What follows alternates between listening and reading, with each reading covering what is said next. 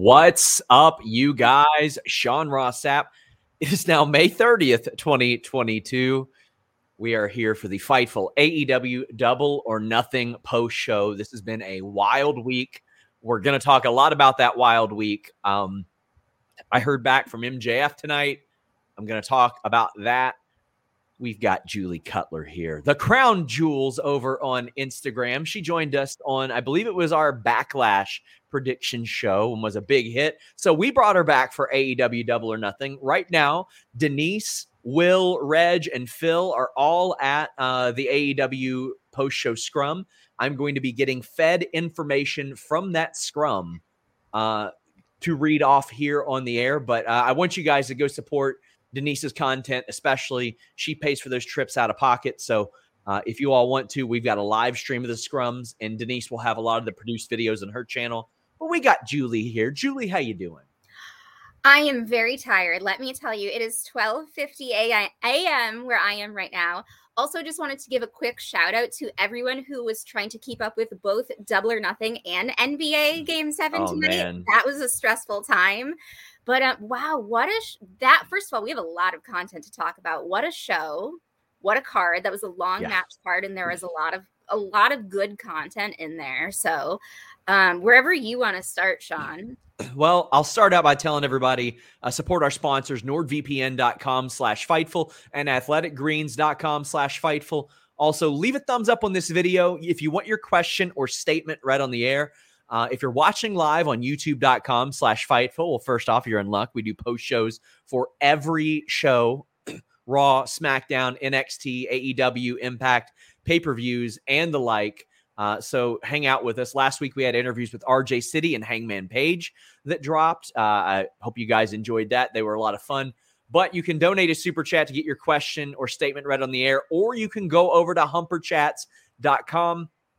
Our wonderful fella, Luis, is collecting those, and he will get to them. We read them as they are pertinent throughout the show. Obviously, there are a few subjects on this show that we'll kind of be expanding on and talking about a little bit more. But big thank you to Luis, Drew filling in for him this week as well. Be kind to our moderators, please. We would greatly appreciate it. But if you troll in the chat, we'll boot you. We don't have time for that. We cultivate a nice friendly environment here. So please be cognizant of that, and please support our work. But we're going to start with the pre-show because I think we can kind of get through that match fairly quick. But we already have some super chats. Johan says, far from AEW's best pay-per-view. They could have cut at least an hour. Women's world title was match of the night. Punk should be champion, but taking off babyface they built for 3 years is some BS. So the runtime of the show, Julie, was a hot topic. And yes, Tony has been pretty protective of that in the past, saying, well, we don't have that many pay-per-views, so they're going to be longer. That's a good point. From the pre-show first match to the end was 5 hours. Personally, I don't need that.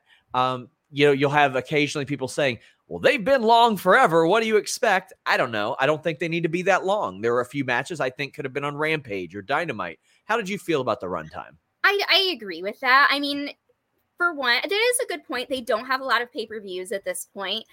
This is, widely considered their largest pay-per-view of the year, kind of like their WrestleMania. So the fact that it's 5 hours, I mean, I appreciated all of the content. However, I do feel like, even tonight and in the past, I felt this way as well. There are probably one or two matches that I feel like they kind of threw on at the last minute that didn't necessarily have as much long-term storytelling behind them that I agree. I think that they probably could have done it on a Dynamite or a Rampage. It seemed like sometimes, like, for example, the TBS championship match, I feel like they kind of did that at Revolution as well, where they sort of threw on a match for the TBS championship last minute.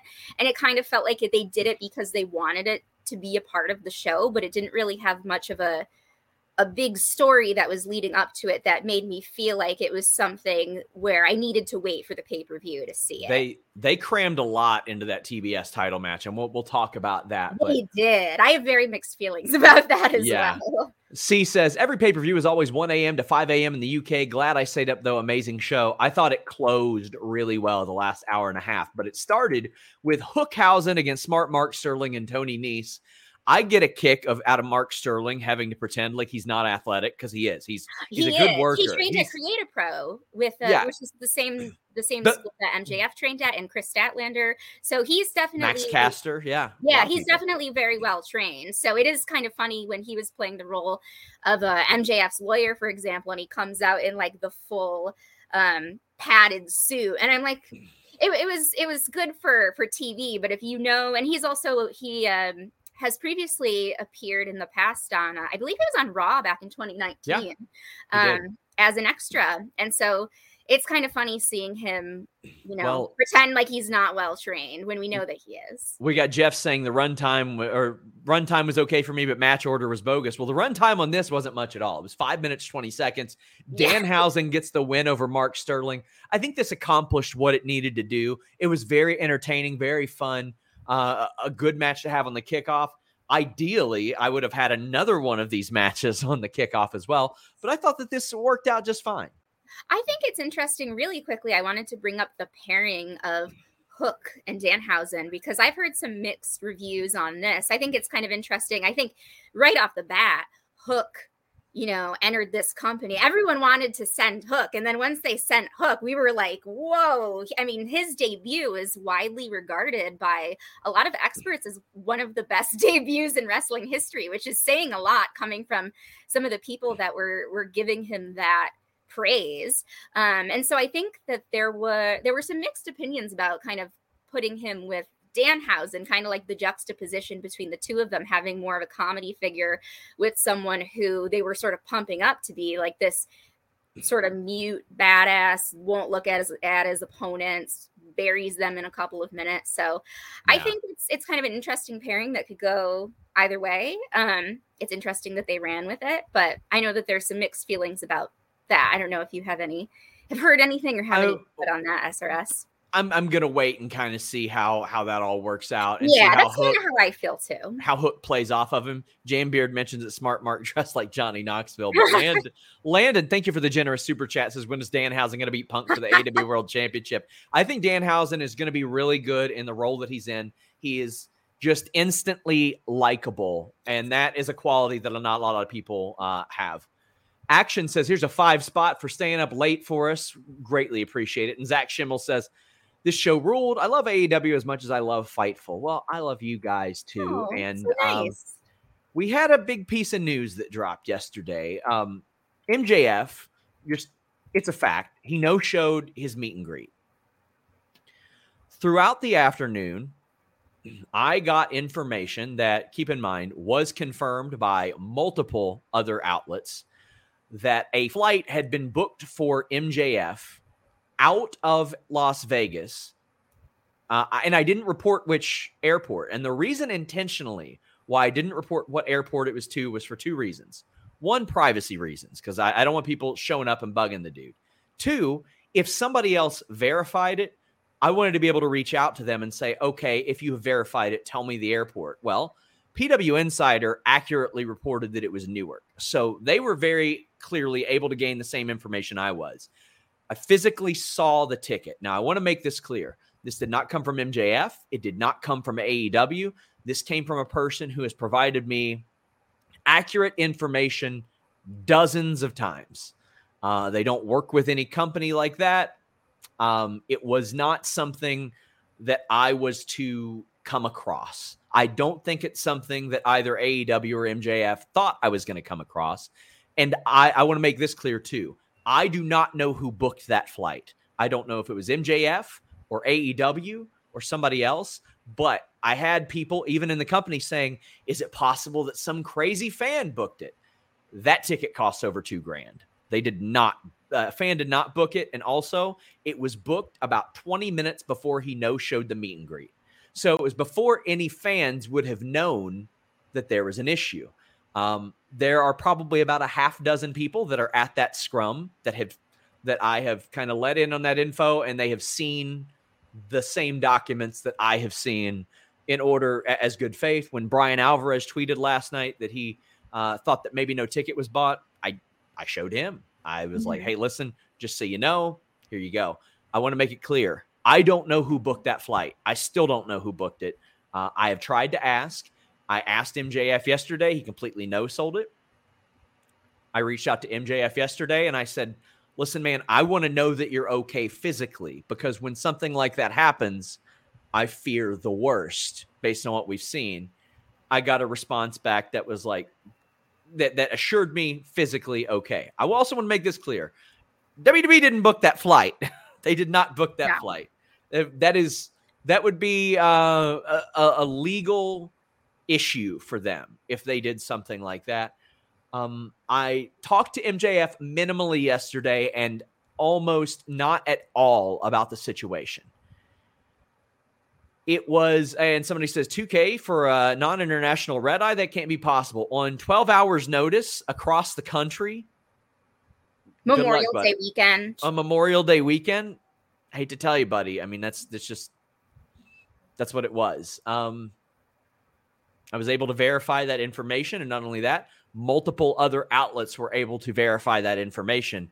But yeah, it was a very, very expensive ticket. And I don't know who did it. But MJF did show up today. There was a chorus of boos for him. Chorus of boos. This is going to be something we talk quite a bit about, but this was a squash.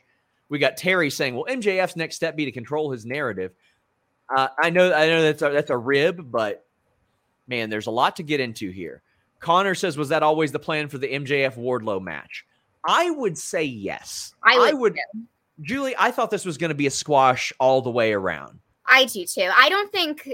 You had mentioned this yesterday because I was up late following your journey of being up late, trying to track what was going on with MJF. And I know that there was some discussion yesterday as well, people wondering if there was anything going on, any sort of unhappiness surrounding the booking situation for this particular match. I've not heard of anything.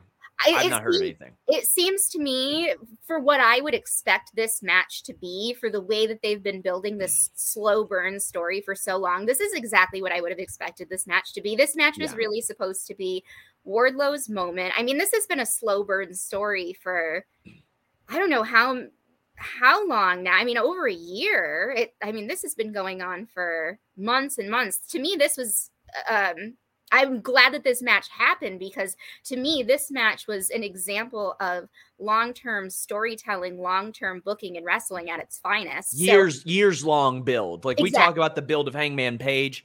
This was the build for Wardlow. And our buddy Zach Schimmel dropping a major super chat. He says, "I've not shown support of Fightful lately. I stay in the shadows, but I watch all shows, not even live. Fightful's worth your money, even if you subscribe. Everyone in the community is great. The mods, the staff, even the champion of Fightful, Joel.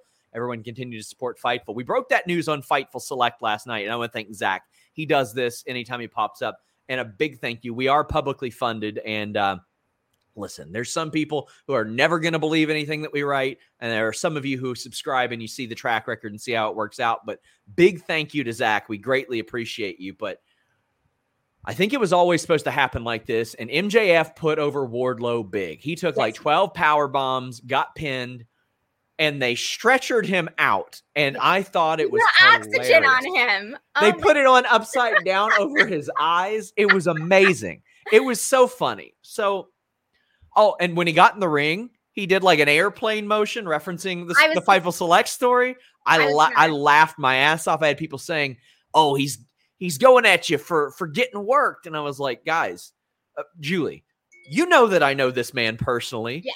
I introduced you to his father. Yes, we know Stephen Friedman person. I was like, last night, I was like, I wonder, if it's the Pagel King, like maybe he has information about what's going on. Well, I would never reach out to somebody's family member for stuff like that. But I've spoken with the man numerous times, and in a situation like this, I reach out to him, and obviously I'm like, "Hey, listen, man, I got a lot of people close to him that they're swearing, they're like, it's a work, but it's only a work from Max's side." And I said, "Well, if it's only a work from Max's side, I guarantee you AEW and Tony Khan do not consider this a work.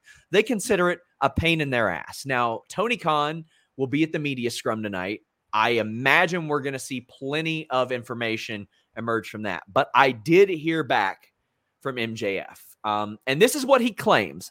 I have not verified this with anybody backstage yet because people were getting very quiet about this ahead of the show. He said, I showed up last minute. I left right after my match. I've got a lot to think about. I'm going dark again. That's what he told me. Now, last night he told me he was kind of going to go dark on social media, phone, and all that. But I mean, the first concern over something like that, physically, mentally, you okay? Physically, I know he's okay. I'm not going to speak to anybody's mental state because I don't know his mental state. I don't know. He didn't tell me. I didn't hear anything about it. But he told me that he showed up right before the show, that he left right after. I don't know. I want to make this clear. I don't know if that was approved ahead of time, that he could show up right before. I don't know if AEW or Tony got in on it. I can tell you that as this started 2 months ago, 100% was not a work. MJF was incredibly frustrated about the money he was making. During that period, I had talent telling me, somebody says, how can you prove that you actually talked to him? I'm not gonna. Sorry. Yeah. You can just take my word for it. And if you don't believe me, I'm sorry. I'm not showing you my messages. That's just it. But they had a conversation a couple months ago. It was water under the bridge. MJF did not get over it. Things were okay briefly, and then they just weren't. And for everybody that says, oh my gosh, it's got to be a work, how can you not tell? I'm surprised that you all don't assume that that's my first instinct. It's MJF. Like, why would I not immediately assume? When anybody comes to me with anything, that's the first thing that I assume is that it's a work, anything. And then I work from there. So he said that he showed up right before, left right after. I'm going to work to verify that information. That was his claim. Dave Meltzer reported before the show that it was set to go first. As you hear that, what's on your mind, Julie?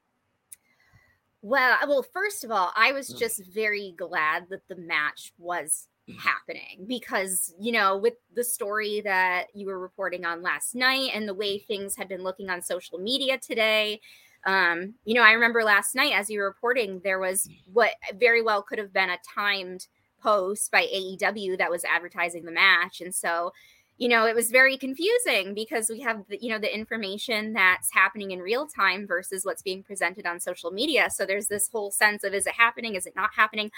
First of all, I was very glad that it was happening because as much as, you feel for MJF and for, whatever is happening behind the scenes, from a personal standpoint, you've got to feel for someone who's taking the initiative to know their worth and stand up for themselves.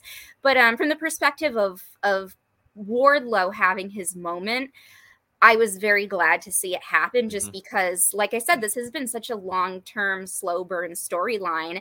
And now Wardlow, he went from being kind of like the mute guy standing behind MJF to now suddenly being recognized as a potential major player in the company. And I feel like this was a career-changing night for him. I feel like this was the night that was supposed to solidify him leaving MJF behind and going his own way and, becoming, someone who could potentially be a major champion in the company someday. So, for me, I was just glad to see that it was happening so that, not only, you think about the fans, you think about all of the people that had long anticipated this match, but for me, it was really just about Wardlow getting his big moment finally. And so I was happy to see that it was able to happen in order to make that happen for him. The fact that it was happening first, I don't know if that had long been planned that way, or if that was kind of a last minute arrangement given everything that's been going on. I mean, logistically, it made sense to me that it was happening first. I think in terms of like booking, from a booking standpoint, I don't think it was a terrible idea, in the sense that it's something that people had long anticipated to start off the show. It wasn't like a crazy long match to start off the show. I mean, it was, MJF got a little bit of offense in, but it was somewhat of a squash. I actually felt bad because he took so many power bombs that by the end I could tell it almost seemed like he was trying to land more on his elbows a little bit to sort of like cushion himself. Because I can only imagine. Yeah, I saw that happened several times. Yeah. So I can only imagine taking however many power bombs in a row. That's got to take a toll on you. So good on him for, especially with everything that's been going on, good on him for stepping up to the plate to do that. But yeah, I mean, I think from a booking standpoint, it worked out just fine. And I was just very glad for the sake of everybody that it was able to happen. Yeah. Let's get to some super chats. Irene says the MJF Wardlow match was a 10-10 squash. It perfectly elevated Wardlow. And if this is a write-off for MJF, it's good he went out on his back. Again, I want to make this clear. Don't know if he's written off. Don't know what the future holds. I got nothing on that. I got people that are like, MJF worked SRS. MJF did not give SRS the flight information. That didn't come from him. Sean Ross Sapp heard from other people MJF and Tony Khan had an argument. I verified that with both individuals after that. I had other talent in the company saying yesterday, I believe he's trying to leave town. I did not verify that with MJF. I didn't report that until today because I couldn't be sure that he was trying to leave town. I encourage you guys, please follow what we reported as opposed to just conjecture out there. But Brian says, newer follower of Fightful, and I wanted to thank you all for the hard work you've been doing during all the confusion yesterday. Sean was the only source I trusted. Well, I appreciate that. There were some other good sources. There's nothing that Mike Johnson reported that I couldn't back up. Like his reporting on that was also very good. Steven asks if we've seen the last of MJF and AEW. This is my hunch. It says in a report, I don't think so. Chris said, why not renegotiate the deal? Khan isn't hurting for money and MJF is worth it. So one talent told me that they believe that, or not that they believe, one talent told me that Tony had said to them, well, of course I'm going to pay him top guy money. He's a top guy. And when that became a thing, like with MJF, I felt like the goalposts were getting moved a little bit. Like it became more about the money and more about something else. I just don't know what that something else was. And that's when I became like, is there more to this? Are they playing off of the hype behind that or whatever? Because Max is a smart guy. Tony's a smart guy. They know that the buzz off of something like that would work. So that is not completely out of my mind. When people say, is this a work? The story in totality, anything's possible. A flight getting booked yesterday out of Vegas, not a work. There was objective evidence to that. Whether or not he was actually going to leave, that much I can't say. Go ahead. Sorry. That's okay. I was just going to chime in really quickly. I do think, there's so much that happens, personal conversations, personal interactions behind the scenes that most people, you have a lot more visibility than most people do, but most people just don't have that level of visibility. And sometimes I feel like these stories that come out about, these conflicts that occur, it almost feels like a game of telephone, because I feel like, you basically get as many accurate details as possible for someone sort of coming from your perspective. Fresh off the stretcher at that. Right. And but then I feel like the more this story sort of gets relayed through the media, the more people start tweeting about it and talking about it and just kind of picking up bits and pieces, it becomes more and more misconstrued from probably what the the reality actually is. I do think the smart thing is, I know we mentioned earlier, like when MJF got in the ring before his match and he's doing the airplane taunt and just some of the lines he's dropped in interviews. I mean, if anything, the fact that he is able, being the creative genius that he is, the fact that he is able to take some of this and work it into his character and kind of make it a very blurred line of what is real that I'm saying and what am I doing to just kind of poke the bear. And that's always, again, the best storytelling in wrestling is stuff that's based off of what's happening in real life. And so exactly, the fact that he does capitalize on it a little bit to his advantage, bravo to him. Just another reason why I think he's one of the greats.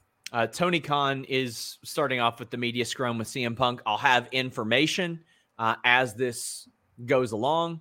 We got information that's being fed to us, so no need to go anywhere. But we've got, gosh, let me scroll up and find these. We got plenty of super chats. NBA Mixed Doc says, from Chicago, now I have to go to Forbidden Door and boo Punk. No business with the belt. I did enjoy how they handled the MJF thing, though. I thought, all things considered, they handled it really well. They milked him. They milked him coming out a little bit longer. He did the airplane thing. I thought that was a great way to capitalize on that. I do too. Joel said, do you think this is it for MJF and AEW? Does he even make it another 18 months? 18 months? I don't know. I have no idea.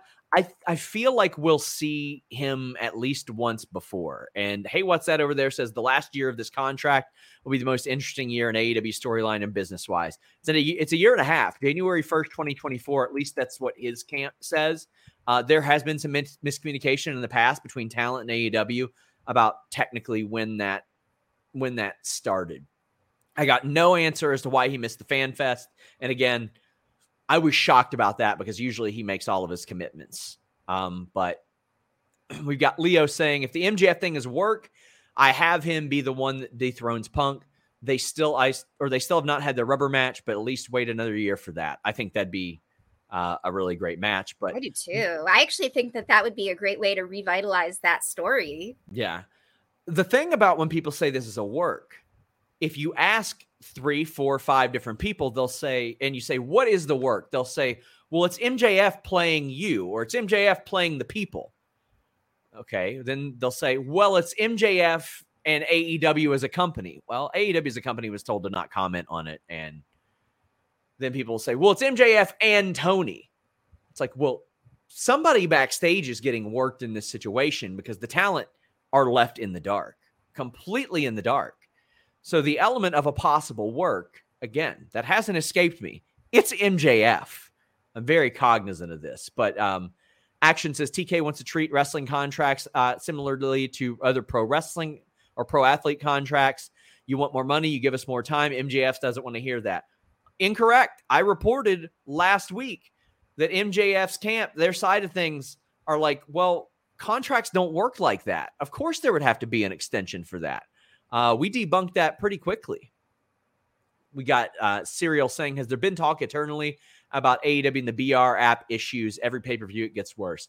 I haven't heard that, but I'm working to find out more. I'm sure Tony will talk about it at the scrum. We'll have that info. NBA Mixed Doc says, have you gotten any whispers for the card for Forbidden Door? Not a peep, unfortunately. I wish that I did. Jambeard said, or actually we read that one, or we read the one from Jeff, but we've got more on the MJF Wardlow match. Dr. Six Fingers says, I feel like 2022 has been mired with discussions of unhappy talent, starting with the New Year Eve Big Swole situation, and I keep thinking of Ngaku's Twitter beef with TK in 2019 and this MJF situation. I'm not that familiar with that situation, but I mean, yes, the honeymoon period is over, and I think that's pretty evident, Julie. I think just to jump off of that comment question in general, I was just having this conversation with someone either today or yesterday, not even just in AEW, but in the wrestling world. I feel like these past several months have been very chaotic everywhere, just in general, from CM Punk returning, Daniel Bryan jumping ship, Cody Rhodes jumping ship, the Sasha Naomi situation, the current MJF situation, Stephanie McMahon, like it's been a bonkers past several months in the world of wrestling. And I think, it's difficult because it's everything at the end of the day, everything is subjective. And what one company doesn't have, another company might be very strong in, WWE being the machine that it is, being the fact that it's so established, versus AEW, which is much newer, but it's not as limited in terms of the PG programming and sort of that glamorized Fox television presentation. It really depends on what you want and what you're looking for and sort of what you're willing to accept and what you're not willing to accept. And I think it's very interesting because I think we're seeing from both sides a little bit of the grass is greener mentality. Yeah. But and booking Cody is very important. How they book Cody and WWE is very important to recruiting people in the future. Absolutely. I agree. But it's interesting for me. I think this particular comment was more directed towards the AEW side, but I think it's just the whole wrestling world in general. I think that there's been a lot going on everywhere amongst everybody, a lot of unhappiness and a lot of people, flip-flopping their perspective on things. Van Twinblade says MJF played everyone. The boy lies on both the inhale and the exhale. I'm not even sure he uses aerobic respiration because he lies so damn much. I mean, possible, but I reported on things that happened and have been verified by multiple other people since. You won't find anything that we've reported being debunked in this situation. Some stupid punk says MJF is a phenomenal talent, but I don't know what he's doing right now. He has to be smart enough to know he's damaging or how damaging this is for his brand. Potentially. Last night was our most watched live wrestling stream ever at 2 a.m. on Memorial Day weekend. Controversy does create cash ultimately. That's true. That's true. I don't think any of this is something that can't be overcome, regardless of who he's working. Regardless if you guys think he's trying to work me, Tony Khan, AEW, the boys, the fans, himself. I don't think that there's, yeah. So, I guess Tony's going wild in the scrum. Somebody tell me what's going on there. But Tony Carson says, is there a chance the blow up was due to longer term booking and MJF feeling like he was being buried because of contract issues? I don't know. I haven't heard of any issues over booking specifically. Hey, what's that over there? Says, if MJF does win the world title, it should be in Long Island. He should run out of the US or UBS arena, blow Punk and Tony a kiss goodbye. I think there's an awful lot of heat in potentially doing something like that. But, man, like anything's possible. Anything can be overcome. Joel Wood says, I don't think it's a work, but if it is, it's a bad look because you've worked the locker room and the fans at the meet and greet. Nobody will be able to trust anything you say. Yeah, I mean, I wouldn't work fans like that for a meet and greet that was paid for money, and I wouldn't not show up for one regardless. But beyond that, we got Blind Cito saying, Julie's new to me, but they seem pretty cool. Hi, new person. Hello, new person. Well, so, yeah. Apparently, Tony Khan's going in on Eric Bischoff saying CM Punk didn't make any money for AEW. Oh, wow. All right.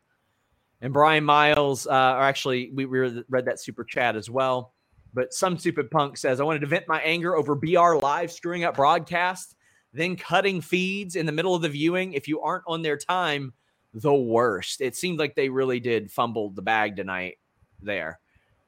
Jan Beard says, I feel like any matches that could have been cut from this pay-per-view on instead of TV would have been Kyle O'Reilly and Darby or ATT and Kaz, plus Sammy and Ty. Yeah. Oh, I actually loved that match. That was one of the matches I think I messaged you, SRS, and I was like, this match is a work of art.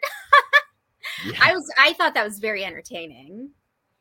We had people saying maybe MJF is looking for a good VPN to use. Any suggestions? Yeah. NordVPN.com/Fightful is the one that I use. And I had people saying, well, you know what?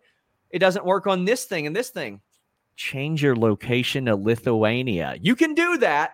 When you change your virtual location with just one click with nordvpn.com/Fightful, right now you get 70% off your plan plus an additional month free and a 30-day money-back guarantee with nordvpn.com/Fightful. Block online trackers, block annoying pop-up ads, block malware on the fastest VPN in the world. You can subscribe to overseas service that allow you to get pay-per-views at a much cheaper price and helps you avoid some of those services that maybe don't work well. If you miss the WWE Network, you can subscribe to that via Canada. It is super handy. You guys are greatly going to appreciate it. Just like I do. You're going to end up saving money with the savings NordVPN provides you. I use this every single day. Check it out, nordvpn.com/Fightful. Leonza says AEW is turning into the real NXT 2.0. There's plenty of drama there, my friends. Yes.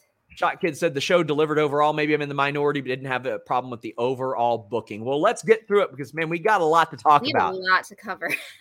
Young Bucks versus the Hardys. Caprice Coleman on commentary. I love Caprice Coleman on commentary. I thought as this match got later, it was better.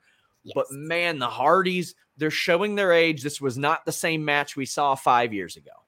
I think the thing that I struggled with this, I don't think it was a bad match by any means, but I think we've just seen so much from the Hardys and the Young Bucks, especially. I mean, the Young Bucks matches, like, you know how quick the pace is for their matches, and the Hardys being the high flyers that they've historically been, I feel like it was easy to set your expectations very, very high for this match. And so I think just with historically both teams have done, I feel like they would have had to do something really groundbreaking in order to make this like a banger. And so, I mean, I don't think it was bad. I didn't have any real issues with it other than I think kind of what you said. I think, in some cases, the Hardys are inevitably showing their age a little bit, but I didn't really have any fundamental issue with it. I just didn't think it was anything special considering what they can do, what they can produce. It looked like Jeff had issues with his boot and all that, and it kind of slowed things down there. But the Hardys get the win. I think they're marching towards a title match. I really do. Honestly, I would love to see that. I think not to jump way ahead in the card, but just to bring up Jungle Boy and Luchasaurus really quick. I think Jungle Boy especially is on another level, and that is a match that I would actually love to see. If the Hardys did pull out all of the stops for that match, I think that could be a really top tier match. We had Anna Jade Cargill. I thought this match did not hit at all. They were not on the same page. They weren't in the same book. It didn't work. Most of the headlines came after the match, but we'll talk about the match itself. Smart Mark Sterling tries to get involved. The baddies try to get involved. They're thwarted. So we'll talk more specifically the match itself before the people that popped up. I just didn't think this match hit right. And this is one I felt like could have been on Dynamite because it's the TBS title. I feel like this was one that felt like a last-minute addition because I felt like it was AEW trying to get the TBS championship. And I feel like they did this at Revolution too. I feel like it was their way of getting this championship showcased on the pay-per-view, which is a great intention. However, I just feel like there wasn't enough build up to the match to really make it worth being on the pay-per-view. I thought that the good thing, I think that Anna and Jade Cargill, Jade had a great entrance. They both had great gear. They looked like stars. That's great for the women's division. You being in show business, you want people to look like stars, and they did.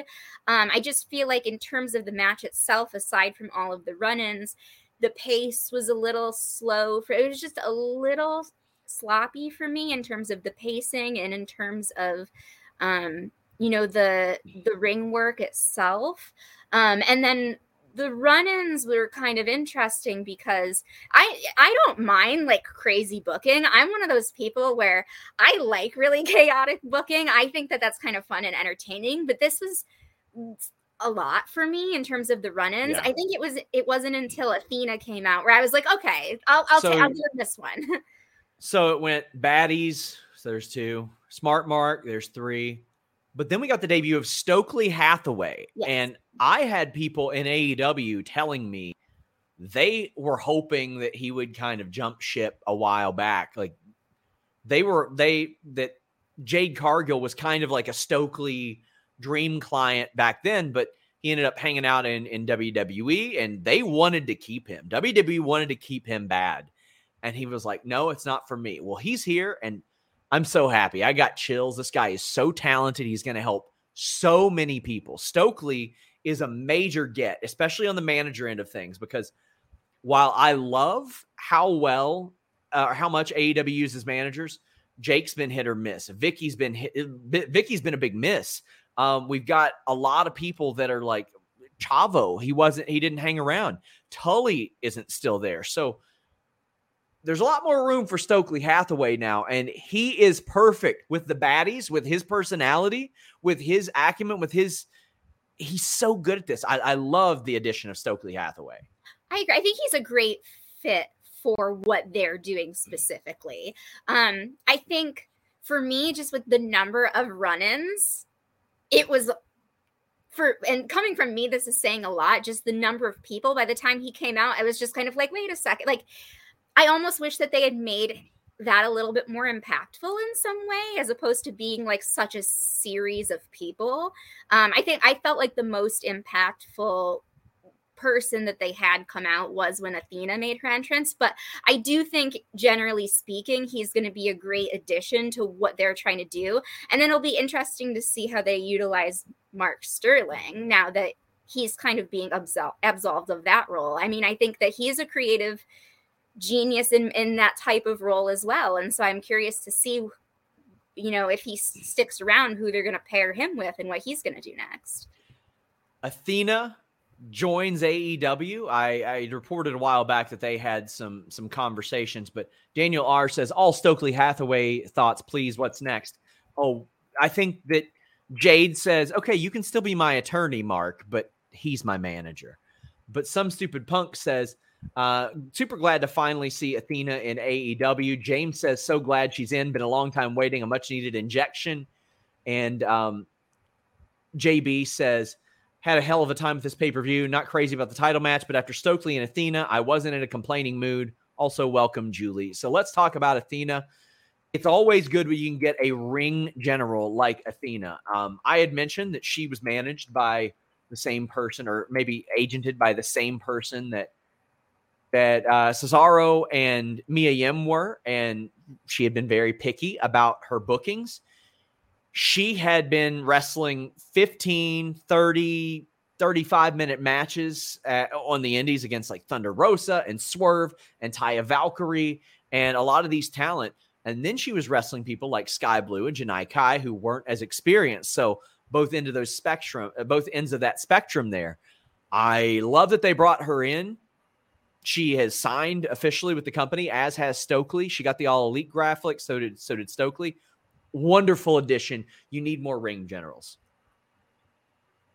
I completely agree with that. And I hope that now that she is with the company, I think she's a phenomenal addition to the women's division, especially. I think any growth that they can get, any veterans that they can get in that women's division is great for the company. I really hope that the way that she is booked in the future reflects her incredible level of experience, because I think she's a really big get for them. I think she's a good fit for sort of the image that AEW has. I just felt like when she came out on stage tonight, she just looked like she belonged there. She felt like a natural there. It felt like a good fit for her. So I just really hope that moving forward, her booking, the way that they book her, I hope that they're smart about it, and I hope that it treats her well.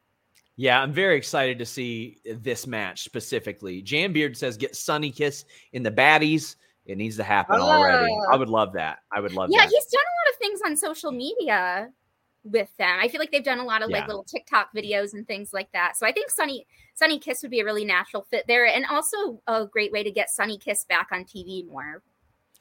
Jambeard asks if I'm surprised there was nothing from New Japan tonight, no hints or debuts or anything. Not after seeing how slammed this card was. Yeah. I would expect to see that almost immediately. But from the scrum, Punk says that he would like to face Okada, Tanahashi, or Ospreay.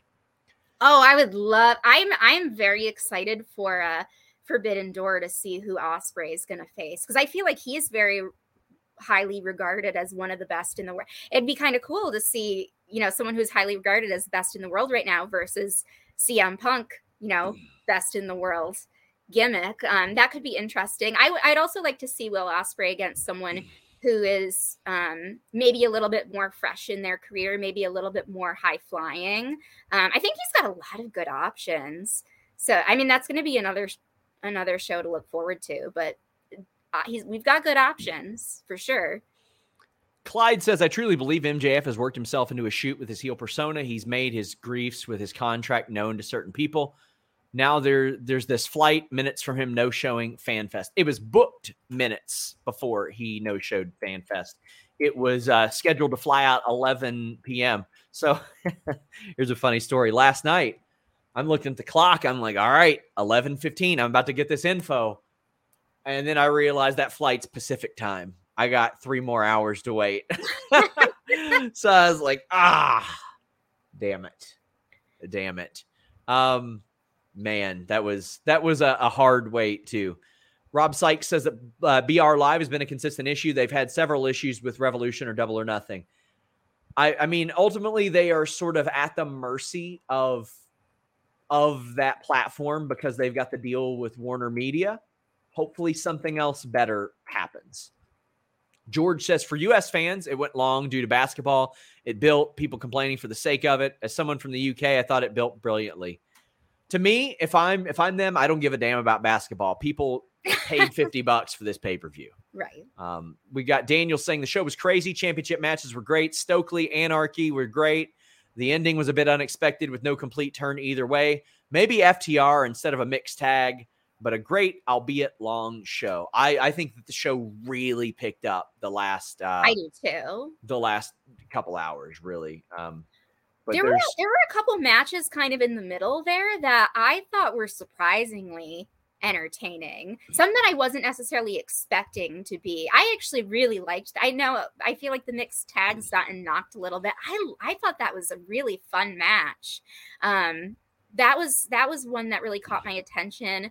I was glad to see that there were a good number of women's matches on the show. I feel like the women's matches picked up in momentum as the show went along as well. So, I mean, overall, like we said, I feel like there were a couple things that probably didn't need to be on the pay-per-view just in terms of saving time. But overall, like, I thought it was a pretty solid card, and I do think it picked up as it went along. James Stalling says Athena looked so happy. I'm glad for her. She did. She looked very happy. I feel like she looked like she belonged there when she came out, and the crowd reaction that she got too was great. Well, she looked a lot happier than Julia Black. That is. Oh, how about that one? That was a moment that that match was another one kind of in the middle there that I feel like really picked up the momentum of the show.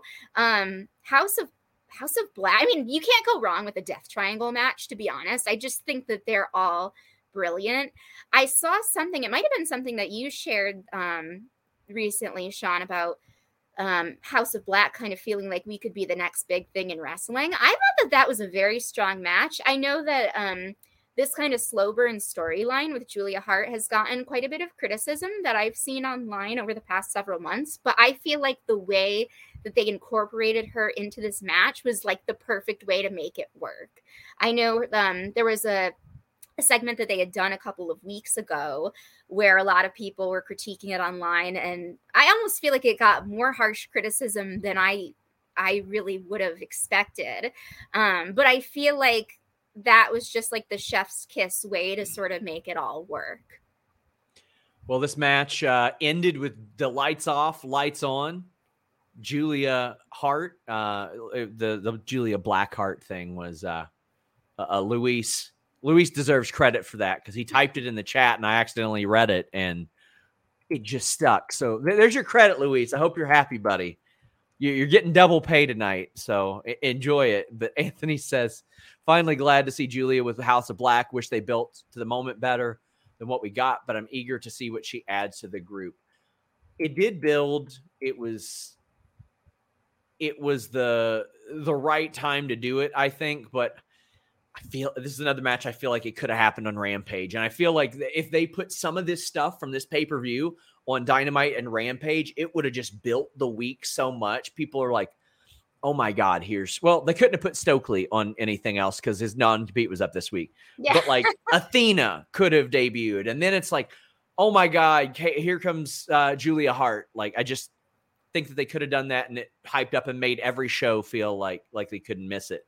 But Tempo says he loved the House of Black Death Triangle Trios match. Wish it would have been better built to, including Julia Hart, had they been able to do it at Revolution like they attended. But Phoenix being injured made them push it back and beat Fuego up for a few weeks.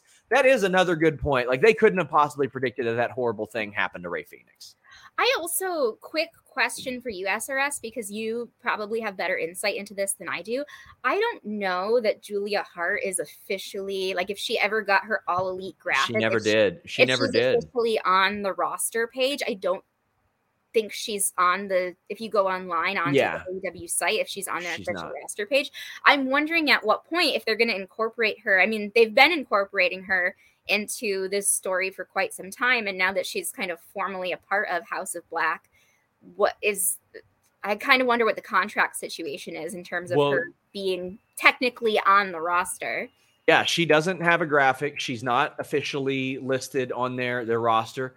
I mean, Diamante isn't either, though, and she's been working there for 3 years. Yeah, I mean, there's a number of people that are kind of I don't know what their contract situation is, if they're kind of signed to sort of a part-time deal, because it's kind of like they're somewhat referenced as AEW professional wrestlers, but they're not on the site. They don't have the official graphic. So I'm kind of like, where is that line? When do you decide? I mean, I think Red Velvet was like that for a while too, before she sort of formally got signed. There was sort of like this in-between status that some of the talent seemed to have. Daniel says we need to go back to 2 or 3 things on Rampage. I love that they jam a lot into Rampage because it feels like nonstop. I love that. I remember when Raw was 1 hour back in the 90s, and they would just cram shit in there, and I loved it. Nathan says Julia was a cheerleader but graduated and is now an evil paralegal. Hey, what's that over there? Says Tony should really put the trios titles on the House of Black instead of waiting for Kenny to be back. Well, as we're going to lean into the Owen Hart stuff shortly. Do I agree with how those 2 matches were booked? No, but I do almost always subscribe to the belief that a big tournament or title should be put on a main event act first. That way you set the tone. Cody Rhodes with the TNT title, the Elite or the Undisputed Era with the trios, and you got Cole and Britt with the Owen. Even though maybe I don't agree with how that was booked. We got Brent saying, I know the feud's been going on a while, but I feel like there are so many House of Black Death Triangle singles matches that we all need. Buddy Murphy against anybody, please. Or Buddy Matthews. Really? I also think, I find it so interesting. This is just a quick side note about Buddy Matthews. I find it so interesting. He has one of the most incredible physiques that I think exists in wrestling right now. I can't believe he was a cruiserweight. I know he's mentioned that in previous interviews, that, I mean, the way that he's proportioned, he has such an incredible physique, and he was on 205 Live for quite some time. So I just think he is his build is incredible. Well, Brody King, Joseph Snurk says, absolute madman. He was a star of that match. He even made light of his failed flip attempt. He landed on the ring apron. That did not go well. It did not go well, but good on him for having a sense of humor about it. There are going to be some people that do not have a sense of humor about the Owen Hart Foundation tournament winners. Adam Cole defeated Samoa Joe. Dr. Britt Baker defeated Ruby Soho. And then we got Dr. Martha Hart speaking. That was cool. We've not really seen that, and that was very cool. But Cole and Britt Baker, I had mentioned on the prediction show with Andrea Hanks, I could kind of see the couple winning this. The power couple. They came out wearing that pink and black. Neither one of these matches really blew me away, but I don't know if in the spot they were put in, they were supposed to. But still, then I feel like in this type of tournament, you should condition fans to expect like a blowout, awesome match type of thing. How did you feel about these? Because I feel like we can kind of discuss both of these. So I feel similarly for Adam Cole and Samoa Joe. I kind of have a similar feeling about this as I did with the Young Bucks and the Hardys, where, I mean, you know that these guys can put on incredible matches. And so I feel like, and again, I didn't have any issue with the match that they put on. I didn't think it was bad by any means. I didn't have any problems with it. I just feel like, and I don't know if it was the amount of time or the place in the card. There might have been a number of factors. I just feel like in order for it to be really special, they had to really pull out something different, just because they're both so talented and they've both done so much that it really takes, they could easily put on a good match. It really just takes that extra little something to make it like over the top special. For the women's match, I was a little bit more invested in the women's match just because we've seen Britt and Ruby Soho butt heads in the past. And this one I thought it was a good match. I really liked Ruby Soho. There were a couple of moments in the match that I thought were really special. Her shotgun drop kick. I love the entrances too. I loved Rancid playing her out, and then that was great. The Fozzy guitarist playing out Britt Baker. It was like an entrance battle, and I loved it. It made them both look like big stars. It did, and they both looked great. I thought Britt looked like such a star tonight. Her gear. Shout out to the AEW Glam team for absolutely slaying that look. But I liked the match that they put on. I thought they had some good moments. The only issue that I had with that match, I understand Britt winning. I was glad that the power couple got their moment to win the tournament together. I think the hard thing for me is I want Ruby Soho to have a moment too. And I feel like she hasn't quite gotten her special moment in AEW yet. And she's such a vet. She makes everybody that she wrestles with look good. And I think she deserves that special moment. The reason I wanted her to win this is because I didn't want her to fall into always the bridesmaid, never the bride. Exactly. Right now is Thunder Rosa's time with the world title. To me, the TBS title is a TBD thing. Whenever the right person comes along, I agree. You go with them. And then Britt wins this, so I don't want this to be like always the bridesmaid, never the bride. The sharpshooter looked bad too. Sharpshooters had a rough go of it tonight. I was kind of surprised by that too. It almost took me a minute. And I think part of it too was they're, trying to sell her injury in the way that she was executing it. But it almost took me a second to kind of like register what was going on, because I was like, that's a really strange execution of the sharpshooter. But then on commentary, they were kind of referencing, oh, she's having a hard time, keeping the submission on because of. So I was like, okay, well, she's trying to give Britt an out, which makes sense. But yeah, I felt the same way. I'm good with Britt winning. I just want Ruby Soho. I don't want her to get lost in the shuffle, because I feel like her coming to AEW was a really special moment. And she is so experienced. She's such a vet that she makes everybody that she performs with look really good. And I just feel like she deserves to have her time to shine. I hope that does come, sooner rather than later. And I mean, they did kind of sacrifice the possibility of women's tag titles for a while for the TBS title. Yes. So I feel like Ruby could probably have benefited there. We have Near Ravel saying, thoughts on Soho Britt? Could the outcome be changed? The reaction Soho got on Rampage. They definitely wanted Statlander to win on Rampage, and that surprised me a bit. But that surprised me too a little bit, actually. I mean, I kind of didn't think that Statlander against Britt Baker. I mean, neither matchup is totally fresh, but I feel like Chris versus Britt would have felt more repetitive to me. I think Statlander's work since she joined, since she came back, has been incredible too. I do too. I love this change for her. Brent says, just absolute punk legends playing Ruby to the ring. No big deal. That was awesome. That was pretty awesome. It took me, I was very surprised actually, because that's not a new, I mean, I think for a lot of wrestling fans that aren't familiar with the Ruby Soho, the song, don't realize Yeah. how long that song has actually been around Oh for. yeah. So that was actually very cool that they were there live to play her out. That was like a nice throwback.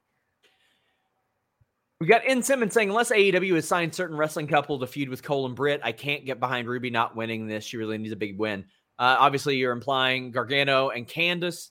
I mean, who knows if and when Candice will be ready, but I don't know. I mean, I think you can build them as an on-screen couple, but right now Adam Cole's got the elite thing going on, so I don't know if that's necessarily in the cards right now. I do also think, quick side note, I mean, I don't necessarily think that that's like the most immediate thing in the cards, but I do feel like there are, other wrestling couple, even if it's, not Johnny and Candice wrestling, I think that there's some other wrestling couples within AEW that if they wanted to build up that kind of couple versus couple storyline somewhere down the line, they probably could with people that they have already. So we got some notes from the scrum. Tony Khan mentioned talking to Cody about how he was a big fan of Stokely Hathaway and he just wants him to be Stokely Hathaway, knows his work.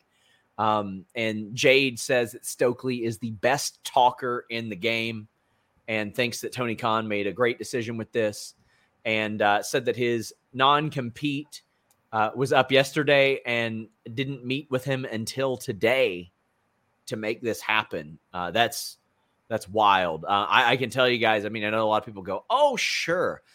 They didn't get Jeff Hardy's travel to him until the morning of his non-compete being up. Oh, wow. Just wild.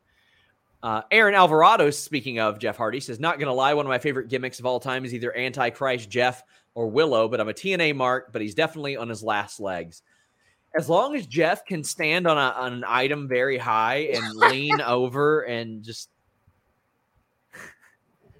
but Daniel says, loved Adam Cole's reaction to getting the belt, genuine. So that's a really great part of this. And let's read some super chats before that. Hey, what's that over there? Says Adam Cole and Britt are definitely facing Johnny and Candice next time they're in Cleveland. But Adriac says, found myself defending the Owens women booking a lot in the last few weeks, and I feel like a moron now. What a wet fart of an ending.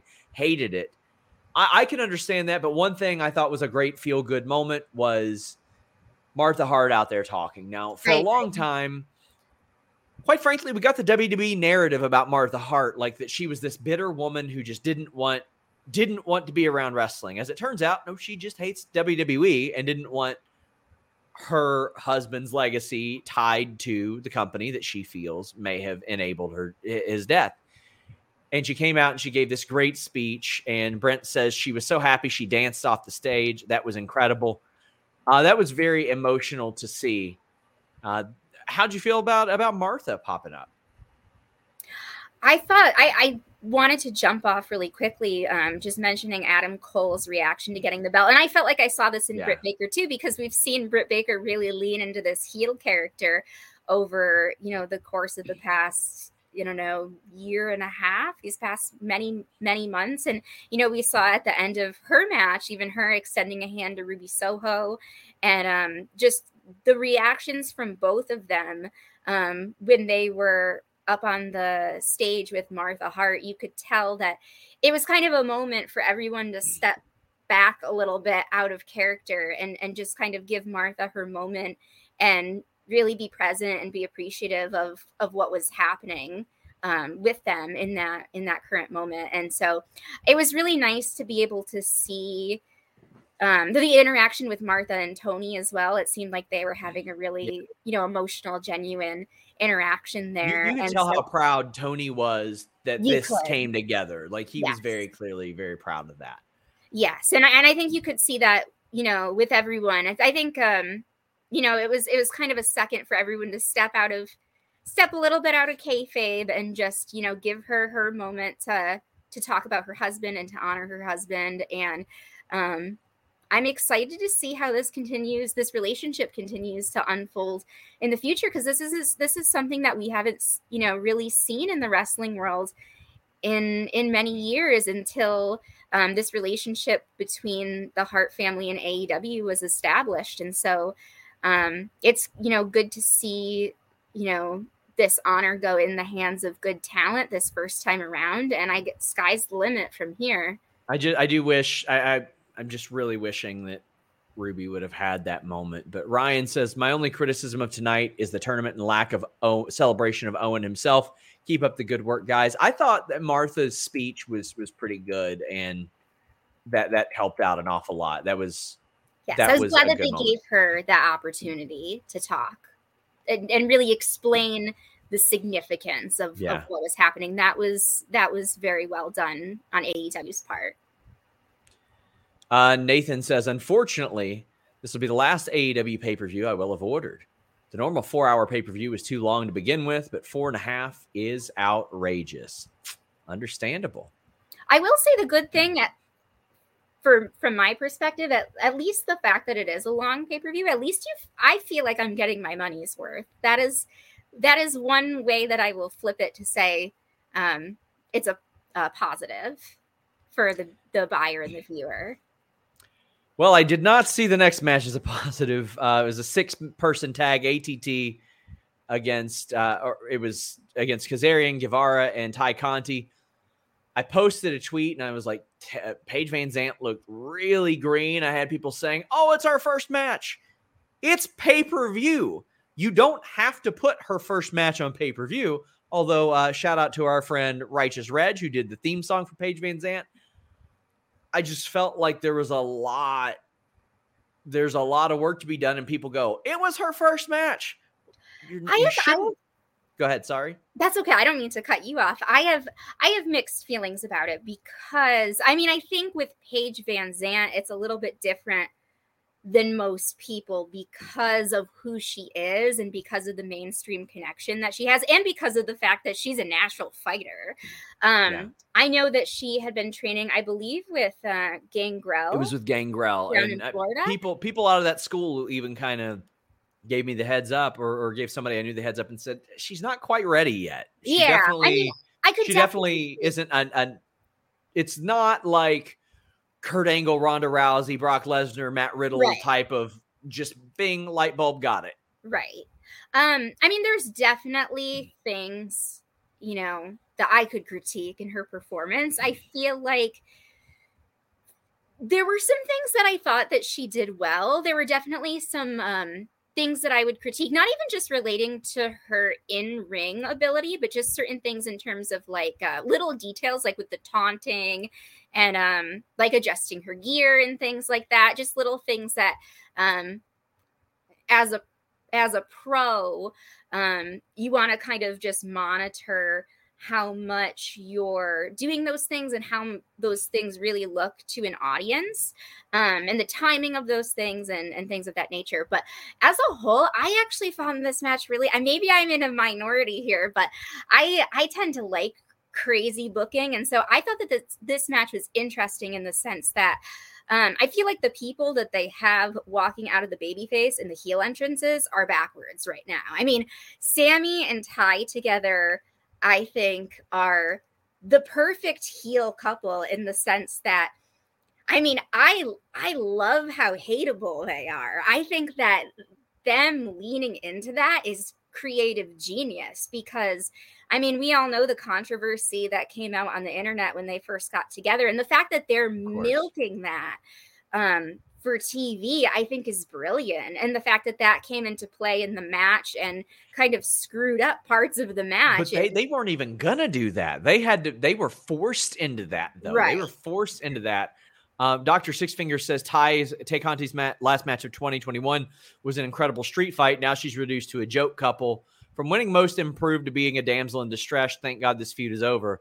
Well, I'll say thank God the feud is over, but different points of your career will have different roles. And maybe a year down the line, she's a singles champion or something. Anything can happen. I think she's improved tremendous. Even in this match. I think Ty Conti's another example of someone. I know we've mentioned before, she's a black belt in judo. Yeah. I hope I have that correct. And you can see in her style that she's sort of like a natural fighter. I actually really like her as a heel because I feel like as a baby face, she comes out to the ring and she does the little dancing and it's kind of like anyone can do that. Like, that's great. But I feel like her owning her heel persona could really unlock something big for her. And the thing for me is American Top Team. I mean, I thought originally that they were very easily dislikable. When Ethan Page came on the scene, I thought he was annoying, to be quite frank, but I feel like Sammy and Ty made them look like great baby faces.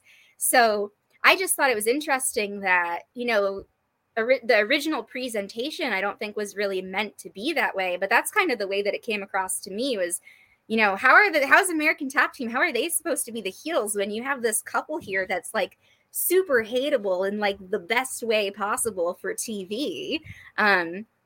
I thought that was interesting. I like what they did there in terms of entertainment value, playing off of each other during that match. But I'm someone that likes a lot of that sort of crazy stuff. So to each their own. Matt says, hope everyone in the crowd is wearing fancy hats at the next Double or Nothing. I think that was in reference to Martha as well. It was very nice. But Joseph says, Page's moves themselves were solid. The transitions between them were rough. That's the thing. And those are the things you got to pick up. You can be able to execute all the moves you want, but you got to be able to know where to be in certain times. Probable Cause says, where was the she's just starting energy for Jade her first couple of matches?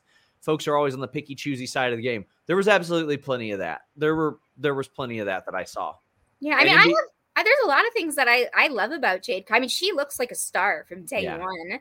She is an incredible. I mean, there's a lot of positives that I could say for a lot of these people right off the bat, for sure. NBA Mixed Doc said that she hit the nastiest Michinoku driver. And hey, what's that over there? Says Sammy and Ty should be going for the ROH titles. They got plenty of titles to choose from there. So I guess we're going to see how that works out. Joel says, I don't mind the pay-per-view, but I'm not ordering any more live shows. We complained about long WrestleManias for years. We didn't finally get them to do 2 nights so AEW could take over marathon shows. Even then, this is still 2 hours shorter than WrestleMania used to be.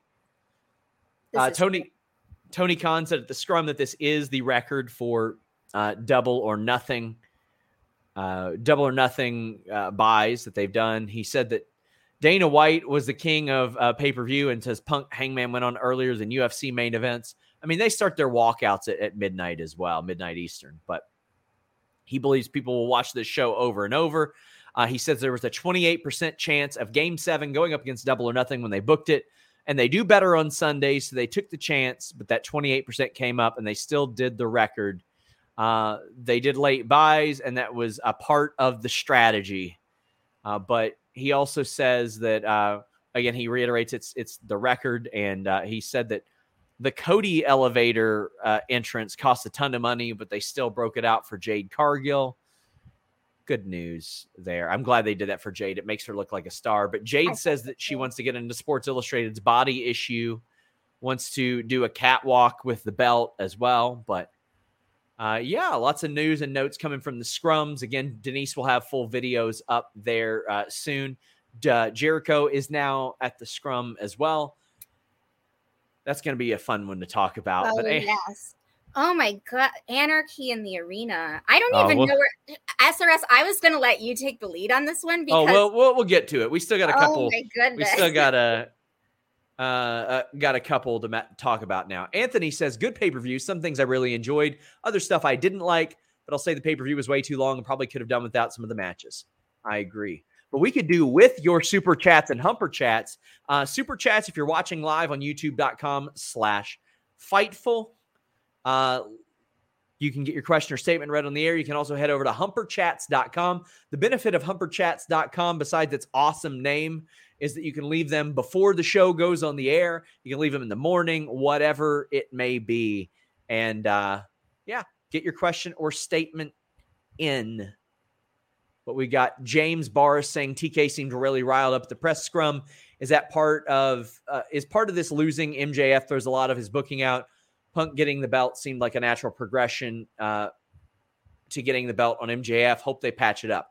I hope they patch it up too. Or I hope that it had already been patched up long ago. I can't speak to that. I don't know. I don't know how their relationship is right now. I don't know what might bother Tony or not bother Tony at any particular point. So I can't really speak for somebody then.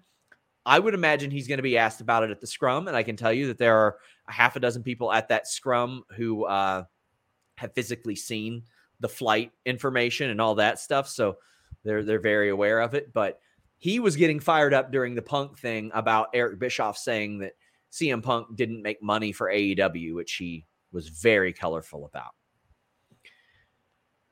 Oh, man. Up next, Kyle O'Reilly and Darby Allin. This was a killer of a match. And to me, Julie, this is where the pay-per-view picked up. And this, honestly, was a match that could have been on Rampage or Dynamite, but what a match it was. Darby's bleeding early on, but Kyle gets the win. They went balls to the wall, and I think that pace had to step up right here. Yes. I mean, I think this was another example for me of, again, a couple of guys that if you put them in the ring together, they're both, I mean, Kyle O'Reilly, he's just an absolute pro. I think that he could put on a good match with a lot of people, and Darby being one of the four pillars, one of these young guys that's become such an integral part of AEW. I mean, I think you put the two of them in the ring together and you're guaranteed to have something pretty good right off the bat. I agree with what you said. I think that they both really pulled out all the stops for this match. I was surprised with Darby bleeding early on. I did notice it seemed like this pay-per-view had a lot of people bleeding. Yeah, well, I don't know if that was intentional. I don't know. And it wasn't like a strategic blade job sort of bleeding. It was just kind of a weird coincidental sort of thing. But I thought, this match, I definitely felt like the pace of the pay-per-view started to pick up, because I feel like, as we had mentioned before, there were a couple of particularly like some of the singles matches kind of right in the middle there that were good. There wasn't any fundamental problem with them, but they weren't anything spectacular. Whereas I feel like this one was like, okay, we're on pay-per-view now. We're going to step it up and we're going to do something that's a little bit more special. Well, this match kicked ass. It was so good. Kyle O'Reilly got the win, and I was a bit surprised by that because, I mean, Darby is sort of higher up on the food chain, and Kyle O'Reilly is a tag team wrestler. Were you surprised that Kyle ended up winning? I don't know if I was surprised. I think it was good for him. I think the thing with Darby, being that he's been in AEW since the beginning, being that he is one of the four pillars of the company, he has had some good big moments so far. And I think the thing with Kyle O'Reilly is, I think this was a good moment for him to look special as a singles wrestler and not get too lost in being part of a tag team. I think that this was a good opportunity, especially because he's newer to the company and, showing up, everybody knows him from, mostly, I mean, you might know his work from years beforehand, but, most people are going to know him from the Undisputed Era. So I feel like this is a good opportunity to give him a moment and not allow him to get too lost in like the tag team shuffle, especially behind guys like Adam Cole, who has had more singles opportunities. And then obviously he had his big win tonight. It's, with the amount of experience that he has, I think it was just good to kind of let him break out a little bit from getting lost in the shuffle. Thought this worked out extremely well. Z Lifestyle says, Sean, thank you for the great work keeping on the pulse of the MJF chaos last month. Us Real Wrestling News Junkies appreciate you. Julie, great job with the hot takes. Celtics to the finals. I mean, I know I've said this many baby. Yeah. I know I've said this many times. I'm going to pay a lot more attention to the positive because there are just some people in this situation. They will never be pleased by anything or any work that we do. So I'll focus a lot more on the positive. And there's a lot of positive at FightfulSelect.com. If you guys like getting your questions or statements answered, I do a Q&A show every week. We've got exclusive news there every day. We've got over 8 shows. Subscribe to FightfulSelect.com. Quite honestly, I think we pump out probably about 70-80% of the exclusive wrestling news these days. So check us out over there. Aaron Alvarado says, as soon as MJF walked out, to me, he looked done. This show is sponsored by BetterHelp.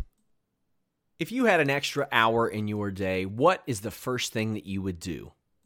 Read a book, take a nap, play some video games, do something for a friend, volunteer. A lot of us spend our lives wishing that we had more time. But the question is, time for what? And if it was unlimited, how would you go about using it? The best way to squeeze that special thing into your schedule is to know what's important for you and to make it a priority. And therapy can help you find what matters to you so you can do more of it. Therapy is so valuable. It's gotten me through some tough times, really helped me reflect on things that are important, specifically with BetterHelp. If you're thinking about starting therapy, give BetterHelp a try. It's entirely online, designed to be the convenient, flexible, and suited to your schedule. This is so beneficial when you've got that crammed schedule and you can't even imagine finding that extra hour. You can do it all from home. Fill out a brief questionnaire, get matched with a licensed therapist, and switch therapists at any time for no additional charge. Learn to make time for what makes you happy with BetterHelp. Visit BetterHelp.com/Fightful today to get 10% off your first month. That's BetterHelp, HELP.com/Fightful. It's so flexible and it can help you find that social sweet spot with BetterHelp. That's BetterHelp.com/Fightful. He tried to mask it with his heel work, but there was a difference. His heart isn't with AEW anymore. I felt like that based on conversations I've had with people near him, around him, and to him over the past couple of months, because when I would hear like, oh, well, you're going to get this offer, I'm sure. It's like, well, maybe that's not enough. Well, what is? Who knows? You can only that person can sort of answer that. Joel says, pay-per-view was fire. I want Danielson and Zack Sabre Jr. at Forbidden Door. Danhausen and Toru Yano, please. That could be, or Danhausen, yeah, and Toru Yano, that'd be a lot of fun. That'd be great. Hey, what's that over there? Says Darby's biggest moment will come when AEW debuts in Seattle. It could. I mean, he's going to get an incredible ovation there for sure. Our friend Coxhead says, just came to the YouTube, on YouTube, download the review so I can listen on the way to work, and it's still live over 7 a.m. in the UK. I'm with you guys. Hope it was a good show. It's 2:09 a.m. Eastern. And this show was going much faster than I had anticipated. But let's keep it rolling on. Serena Deeb and Thunder Rosa had a humper of a match. Holy cow. This was incredible. This was a clinic. This is one of the best title matches, especially when you had. I was about to say the pacing of the match, the way in which these each other. I mean, they're both just veterans, absolute pros, and that came through from the very first lockup between the two of them. Just the pace that they kept, the way in which they would counter each other's moves and escape each other's moves. They were just absolute technicians in there. And I think I wasn't 100% sure what to expect from this match, just from the storytelling piece of it. I mean, I knew from a wrestling aspect, I knew what both these women were capable of. But as soon as they got in the ring together, well, number one, both women looked like stars tonight. The gear and the way that they presented themselves, I thought was a great look for the women's division. And man, Serena Deeb, she is just number one. She's absolutely jacked. And number two, she is just a technician in there. Oh my goodness. I mean, the beginning, the submission moves that that they did kind of a sequence at the beginning of the match of submission holds, and just her strength for being Rosa and Deeb always have intent with their strikes, with their submissions, with their transitions. It always seems like they're trying to either hurt the person or win. Exactly. It's clean. Like, I think some people some people who are newer in the business, I think sometimes you can kind of tell that they struggle with their pacing or just with their placement of their bodies in certain sequences. And the two of them absolutely know exactly where they're going to be at every second. And you can see that. And having the two of them together, both on that level, working together, was just absolute gold. Loved it. Guys, we see the lag. We know that there's lag there. Spamming the chat doesn't help. We're very aware. Refresh the feed. It should be fine. We're doing what we can, but there's not a lot of information or not a lot we can do to fix it. Aaron says they finally did the Julia Hart turn. I can rest. Well, hey, what's that over there? Says after this match, I'd love to see Rosa versus Banks or Rosa versus anyone from Stardom at Forbidden Door. Well, you ain't getting Banks. I'm sorry. Unfortunately, I don't think Stardom is slated to be a part of Forbidden Door. JB Love says Rosa indeed put on an international wrestling women's clinic. It was incredible. I think so too. Good for AEW, because that elevated the whole women's division. That took the women's division to the next level, that showing. And this match was just so good. Just so good. And it was the kind of match that they needed to have after a lot of the bad promos that led up to this. I wish the build would have been a lot better, but this match absolutely delivered. They absolutely killed it. This is one of the best women's titles matches ever. Thunder Rosa needed to have this type of match, because if you don't immediately step in and start having crazy promos, matches, etc., people will start to declare your reign like just as a failure. And I think that this was the kind of match that they needed to have. It was very important. I think so too. Brian Bayless says, has MJF ever asked for his release? I've never been told that, but I don't know that for sure. Who do you see Thunder Rosa moving on to next? Oh, that's a good question.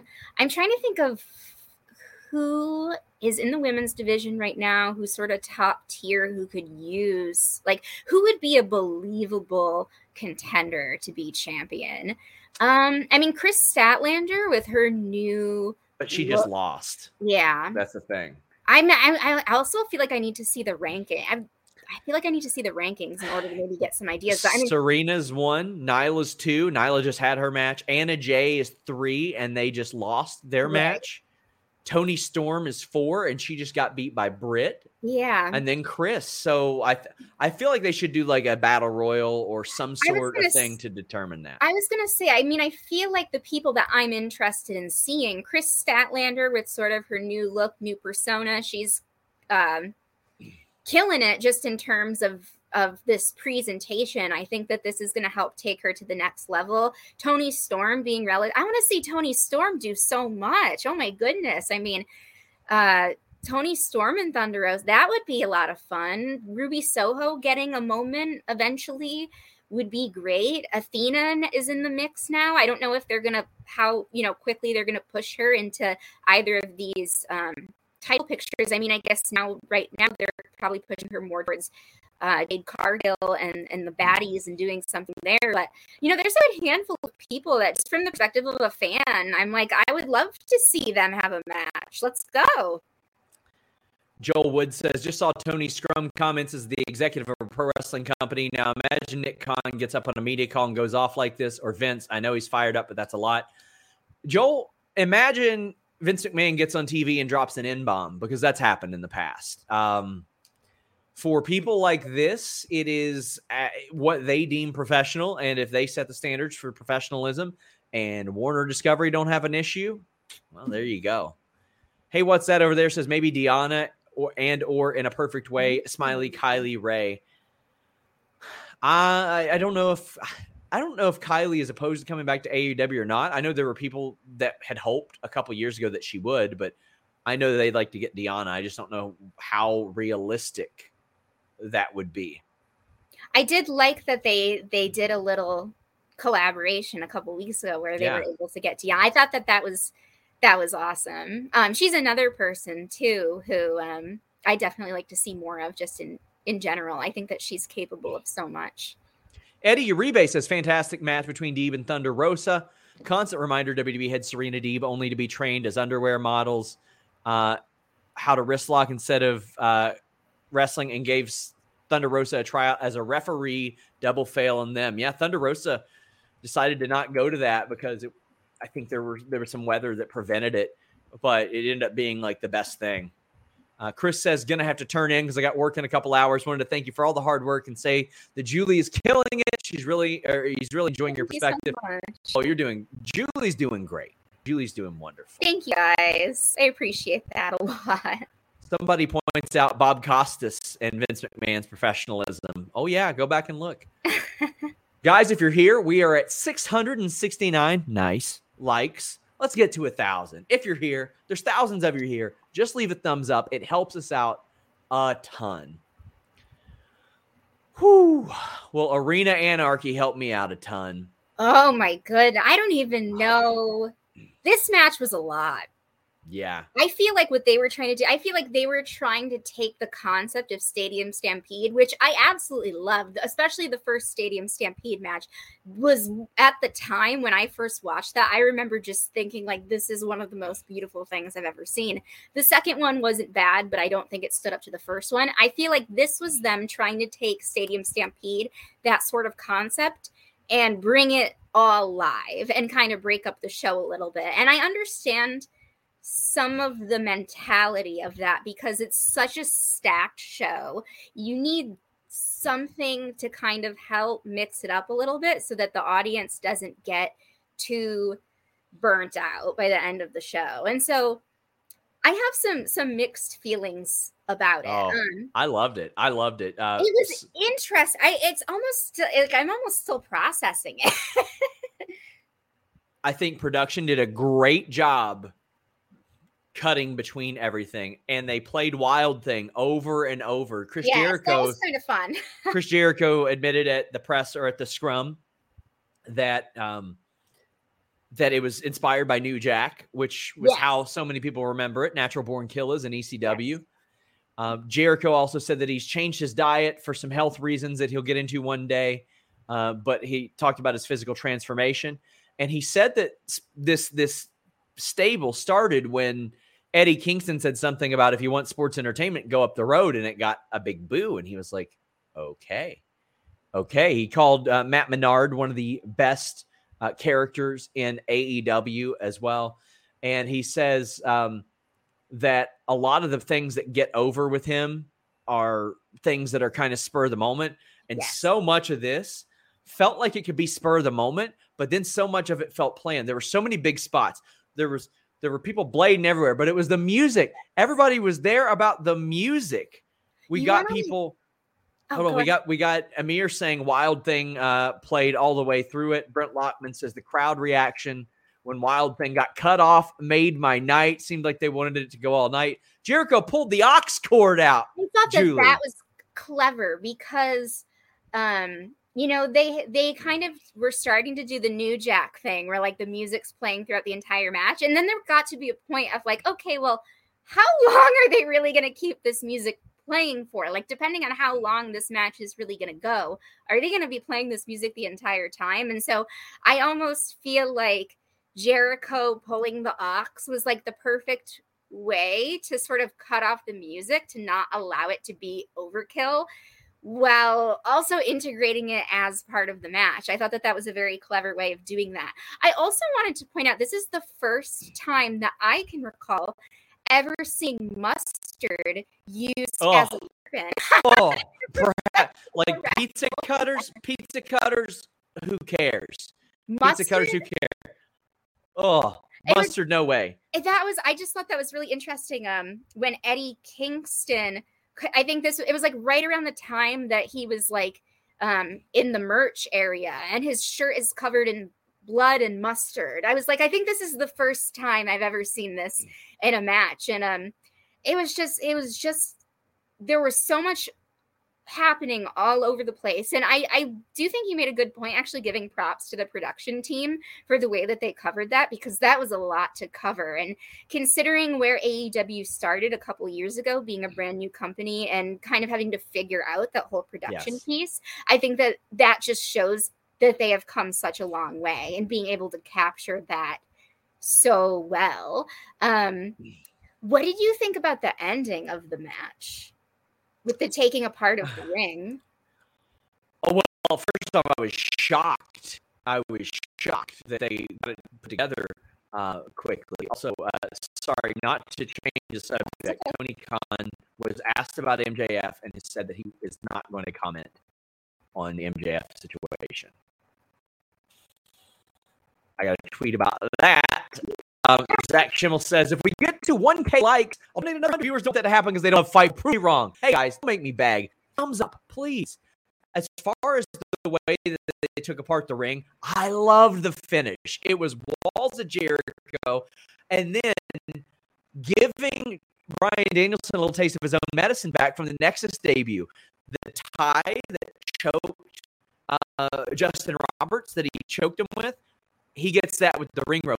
Also, I can't underscore Justin Roberts enough. Going, shit's about to hit the fan. Oh my God, I couldn't believe that he said that. I thought he was so right. Hilarious. He was right. I thought it was interesting. I feel we don't see really often taking apart of the ring. I feel like the last time that I recall really seeing a lot of that was, I think, back to the trilogy of matches between Johnny Gargano and Tommaso Ciampa back in NXT, when they just like absolutely brutalized each other.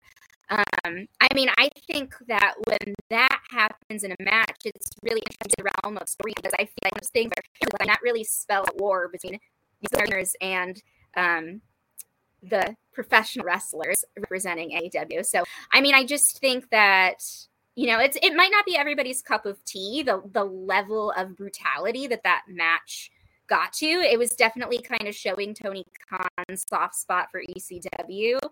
Again, I'm still processing it. It was a lot to process, but it was an interesting way of breaking up the show. Drew says, Wild Thing is excellent brawling music. Who would have known? And Aaron says, now we need background music for every match forever. Anarchy was such a refresher. Bloody Mustard Magic Man will live in my dreams forever. They were mopping up blood all over that place. And Paul said, based on clips I saw the Anarchy match, it was like Def Jam Fight for New York match. Hope you all are doing well. This was, I mean, I had a house full of people. We had like a dozen people here, and everybody was popping for this and laughing and like, oh my God, and all these great reactions. This conjured up a lot of great emotions, I thought. I think so too. I mean, one thing that I think is really smart in general, and I've mentioned this on podcasts previously, the way, not just this match, but the way that they group people together in order to create this match.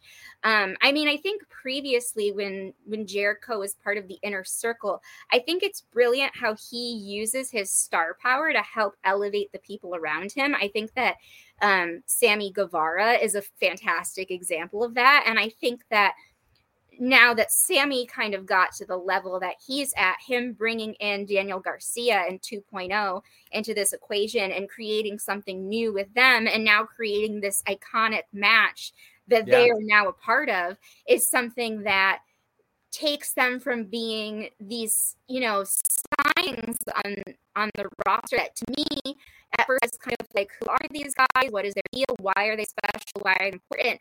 Now they're always going to be associated with this. This is something that helps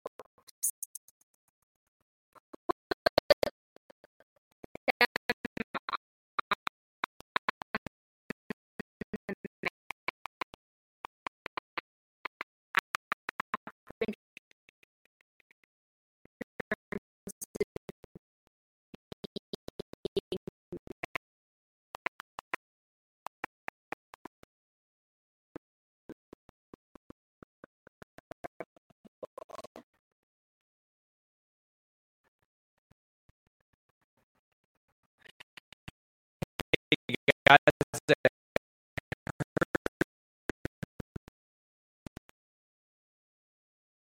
leaving us a thumbs up on this video help fight the lag. Probably not, but Near Ravel says, I want to thank you for all the professional work you do. Started watching yesterday due to MJF, and now I'm hooked. Well, we got content every day, and we got Old Network. We got someone to make it.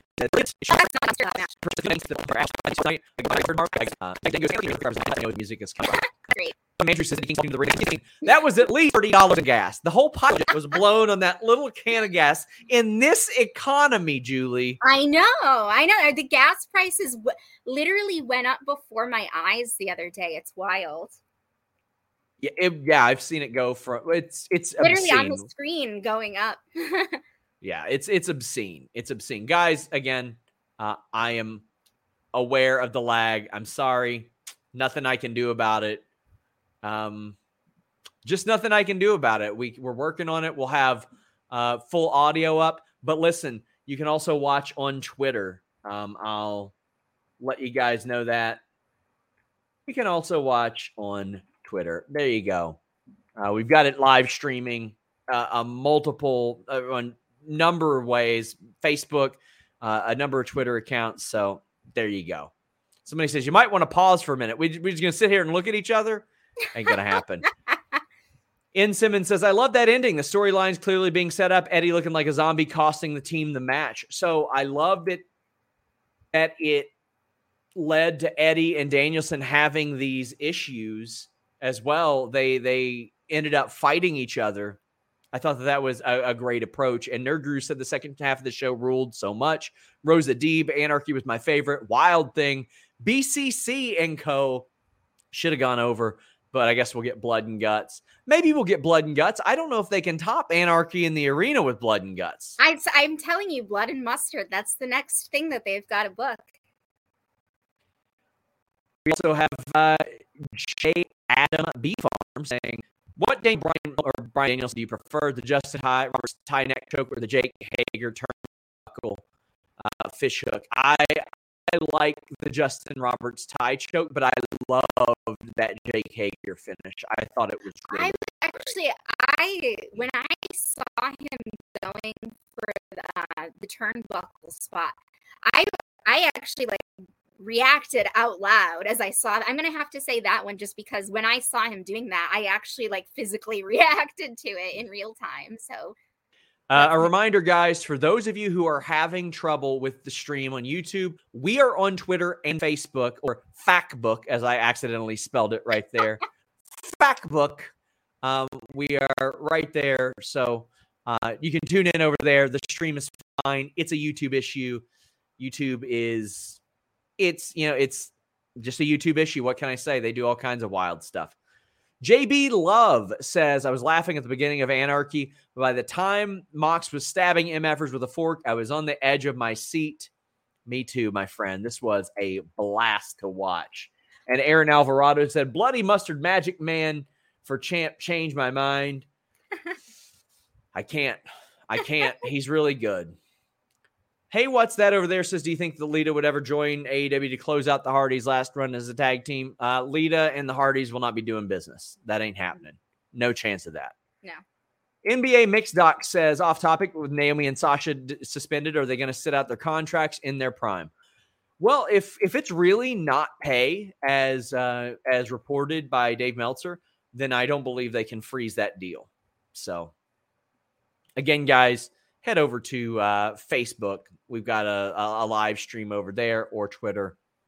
But leave us some thumbs up before you do. I hate that we're not going to hit that 1,000 mark. But Rob Wilkins says, check out Coexisting with Bob and Maggie. Wardlow's half-brother Woblo saying happy birthday on Fightful Overbooked every Friday at 3. Well, we got Roosh joining AEW. He is joining Andrade and the AFO. Which maybe not the AFO anymore because Andrade hates the name. What do you think about Roosh joining? Lake says, as one of the 4 people who watched ROH in its last year of existence, I'm happy to see him there. I'm interested to see Andrade doing something a little bit different because I feel like Andrade in AEW, at least for me, has been a little bit underwhelming thus far. I just think he's capable of a lot more than what we've seen of him thus far. I was not really a fan of the Hardy family office in general. I feel like there were just too many people involved where it got very convoluted for me. And then I also feel like that iteration of Matt Hardy just is not my favorite in general. So I didn't really like them playing off of that so much. I think that this is a new opportunity for Andrade to do something interesting. And so I'm very open to seeing that. I really liked actually originally where they were going, having Andrade paired up with Vicky Guerrero. And I was kind of disappointed that they seemed to drop all in that, because I remember the first time the two of them came out together, I was thinking this is brilliant. So I'm not quite sure what happened there, but I think if there's any opportunity for them to sort of revive where they were going with him, I think that that's a good call. We've got Shimi saying weird thought. Continue Punk Page. Punk defends the belt till Full Gear. Punk Page takes a bit of a breather, ends up winning Casino ladder match, and faces Punk at Full Gear. Oh, I definitely want to see them run that back in the future. Oh, yeah. But El Revelez says Rush El Toro Blanco is in AEW. I'm very happy to see it. I think that he and Andrade instantly become a marquee team. Action says that the Athena and Rush debuts were undersold. Two amazing talent that will shine in AEW. Yeah, I would have put that on. I would have had maybe one debut tonight. One debut, and then you can kind of divide up the rest between a lot of the other stuff. Hey, what's said over there is with the addition of Rush and hopefully Dragon Lee, the AEW Tag and Trios division is going to be insane. Well, we had a tag team match that I thought started out slow, and it really picked up. Ricky Starks is fine from what I'm told, who Dante V says, shout out to Ricky, who takes after Kota Ibushi in the neck department. There were two times in this match I thought for sure Ricky Starks was going to win this, but instead, Jungle Boy and Luchasaurus, I thought for sure this match was over, or this title reign was over. I'm glad that it's not, first of all, because we are big Jungle Boy fans in this household. I think that out of all the four pillars of AEW, I remember for a long time, it just felt like, when are they going to put him over? When are they going to give Jungle Boy the win? And then finally, he had the big tag championship win. And I'm glad that they're giving him a solid run. I love Luchasaurus just as much, but I just think Jungle Boy is so special in the way that he works in the ring. Even when he almost botches something, which is, I haven't seen a lot, but I remember in some of his matches, little spots that it seemed like he almost could have botched it. And even so, he finds a way to save it at the last second. I just think that, some of the work that he does is so original. I mean, he's definitely a high flyer to look out for in the way that he puts a very original twist on a lot of moves. And then him and Luchasaurus working together as well, I think is just the brilliant juxtaposition between Luchasaurus and his size and Jungle Boy and his crazy athletic ability. But this was a great match. There were some really great spots in this match. I loved the spot where Strickland went off of Keith Lee's chest. Yeah, that was something that I thought was, again, very original. And the way that they executed it, it was interesting because I feel like in the 6-man tag with House of Black and Death Triangle, there were a lot of dives. Some of the dives were great, but there were just so many. There were some that just didn't land quite right, and commentary always finds a way to sell it off, but you can kind of see it. But that was a very difficult spot to get just right, and it looked amazing when they did it. And I really I liked the pairing with Strickland and Keith Lee. I thought that just jumping off of that spot that I mentioned, they complemented each other quite well. Ricky Starks and Powerhouse Hobbs had a really good showing, especially Ricky Starks. Yeah. He was amazing. I thought charismatic. Yeah. To push him to the moon. The little spot that he did where he was walking on the rope and he was kind of going a little bit longer than people normally do. And it was like, okay, like he's confident, he's showing off. And then, he ended up falling and the rope was in his groin, inevitably. But that was a great little spot. Just the way that he was working that charisma as he was walking the top rope was fantastic.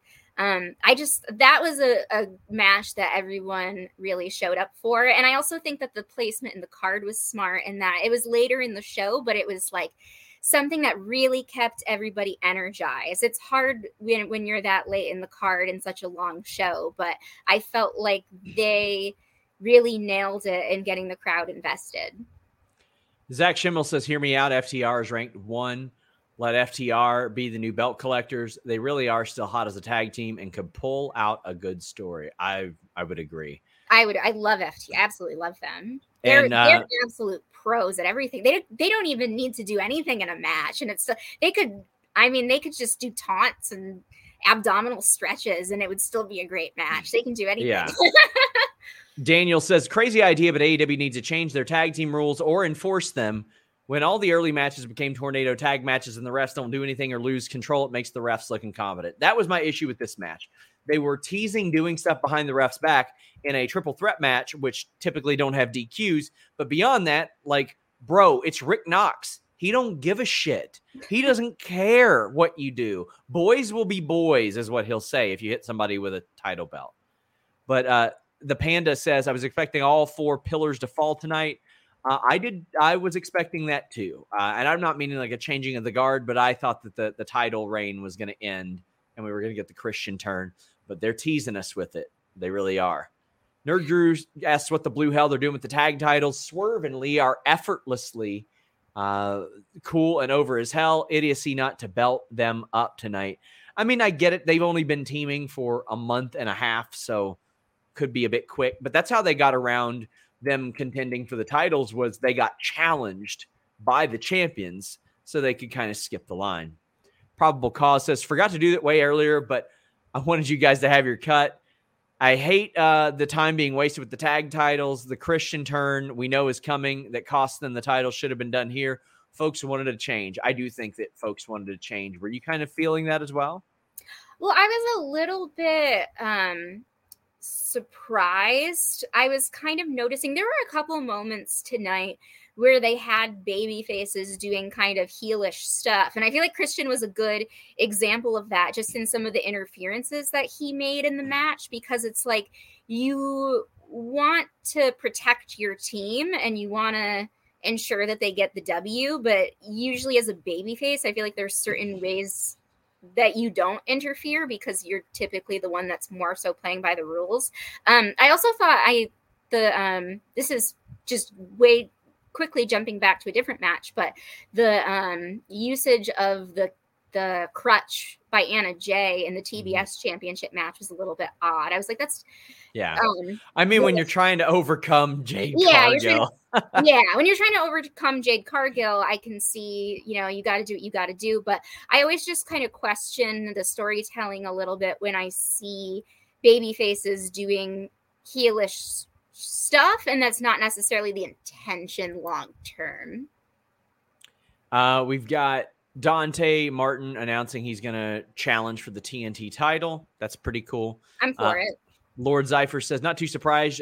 Jungle Express retained tonight since I think FTR will take the belts off of them and feud with the Hardys. What do you see next for Lee and Swerve? No way they break up this early in a teaming and feud, right?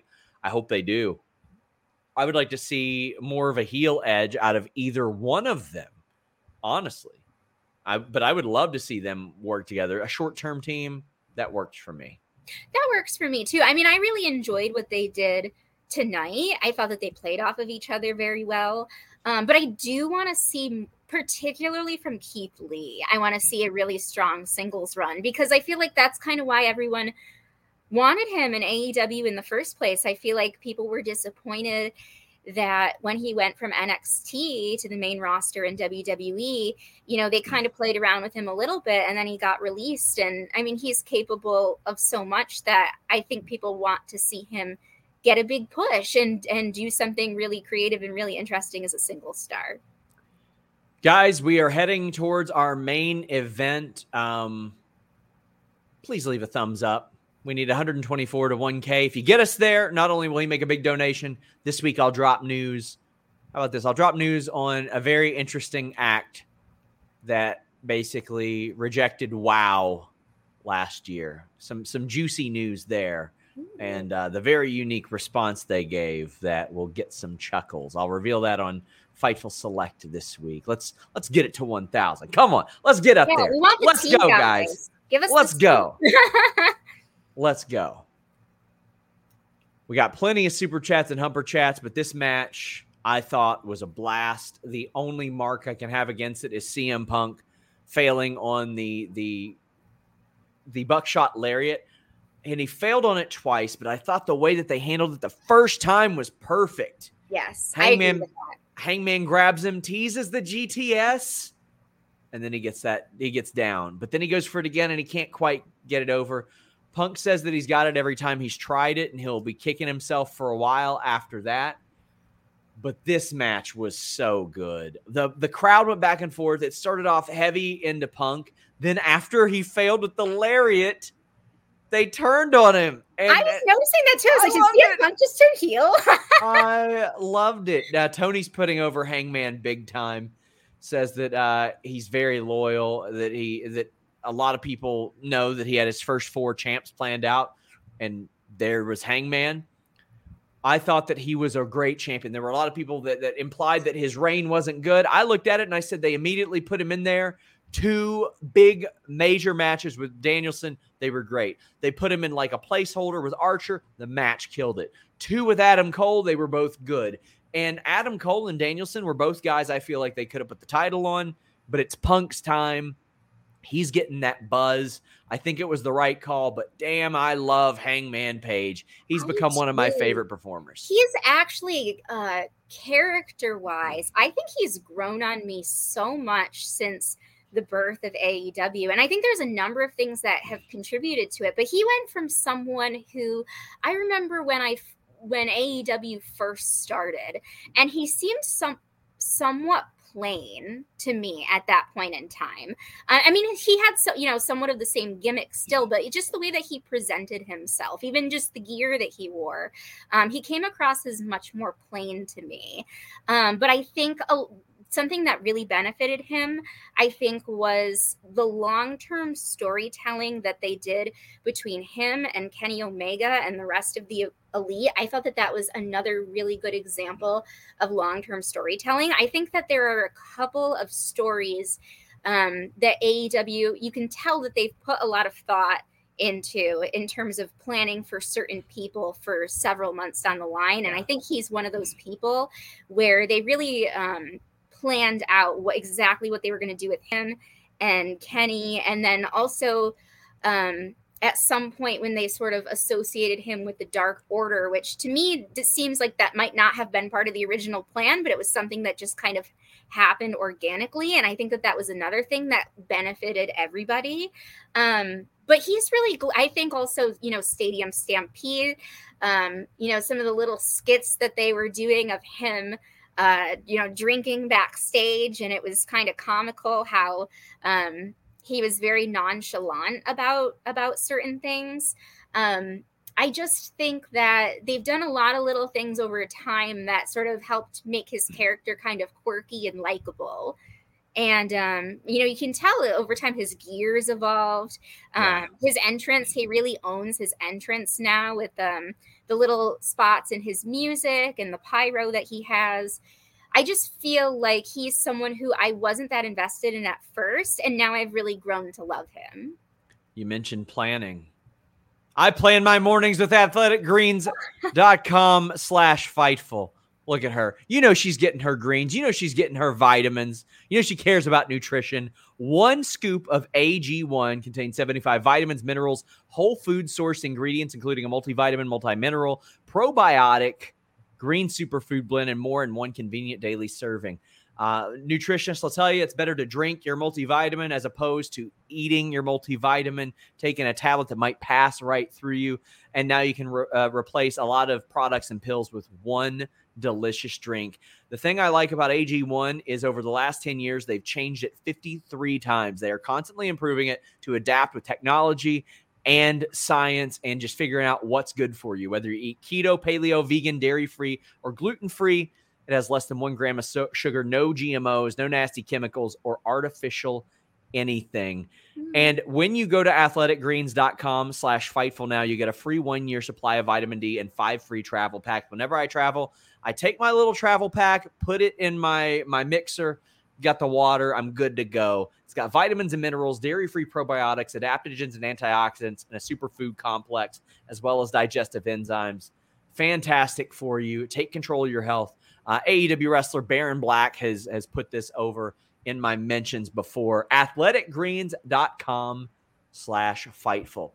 Now, the big question and the big highlight of this, Julie, CM Punk's whole ass almost came out during this match. He was butt ass out there, just cheeks flopping in the wind. Paul Turner out there putting the drapes over the cheeks. What'd you think? Were you shocked? How do you think that their response was to getting that butt put away? Oh, man. I mean, in the moment, you just have to do what you can do. I mean, in this business, I don't know what to say. Unfortunately, things like this inevitably are going to happen, and you just have to find. Occasionally, a butt comes out. Yeah, you have to find a way to play it off. I mean, there's things. I was actually thinking of this earlier. This is a little bit different situation, but I was thinking about the failed exploding ring that AEW had and how they had played that off several months ago and kind of turned that into part of the story. Sometimes you just have to find ways to get creative and play things off and make it part of the story. So it'll be interesting to see if they reference it again in the future, but it could be something mildly entertaining for them to poke fun at on Dynamite next week. Nerd Guru says, I'm happy Punk won. Over the moon about it, honestly. The way it happened, though, I have questions. I think it was Punk psychologically winning the battle of the mind. This was a match for him and Paige, and it was personal, and that bit him in the end. Happy for Phil. I think there are a lot of heel elements to CM Punk that can't go unignored, and manipulating this guy who has kind of, like, even within story, he's kind of had some mental struggles. It seems like. Yes. Yeah. And Miles Stuff says, no CM Punk heel turn. Hangman just went crazy. Could have been champ for a year with how long they built it up. I didn't like the ref bump and how drawn out the will he hit him with the title thing was. I thought that was way a little melodramatic for me. I don't think it needed that. I don't think so either. That was another example of baby faces doing like slightly heelish things when I was like, I'm not 100% sure where they're going if this is going to pay off long term. I mean, I think in terms of playing into, we've seen Adam Page kind of do this before in some of the story with him and Kenny and the Elite and which side is he going to go towards. So, I mean, we've seen this from him before. It kind of ties in, like you said, to some of his previous struggles, but it did feel like it was a little bit drawn out, and I was kind of wondering what the long-term payoff of it was intended to be. Over the moon. #Punk butt. Kiss me with your best shot, says the main event gave me depression. I want my Cowboy champion back. Fantastic show. Hope they keep the backloaded match order for the future.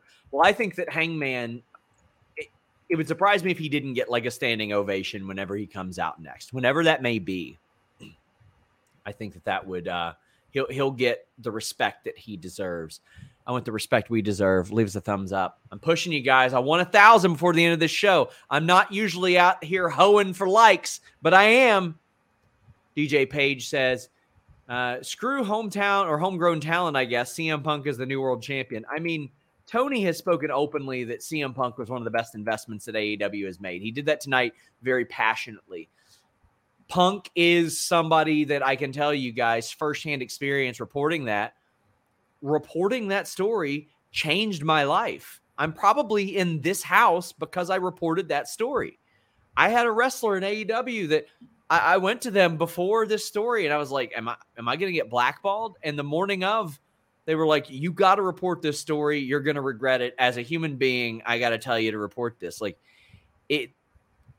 it was such a massive thing and it caused a lot of buzz. Now people are going to look and say, well, why can't they get above 900,000? Why can't they get above this? I want you guys to take a look at what other shows were doing last year and then where they are now compared to the difference in AEW's viewership right now. Hey, Go ahead. Sorry.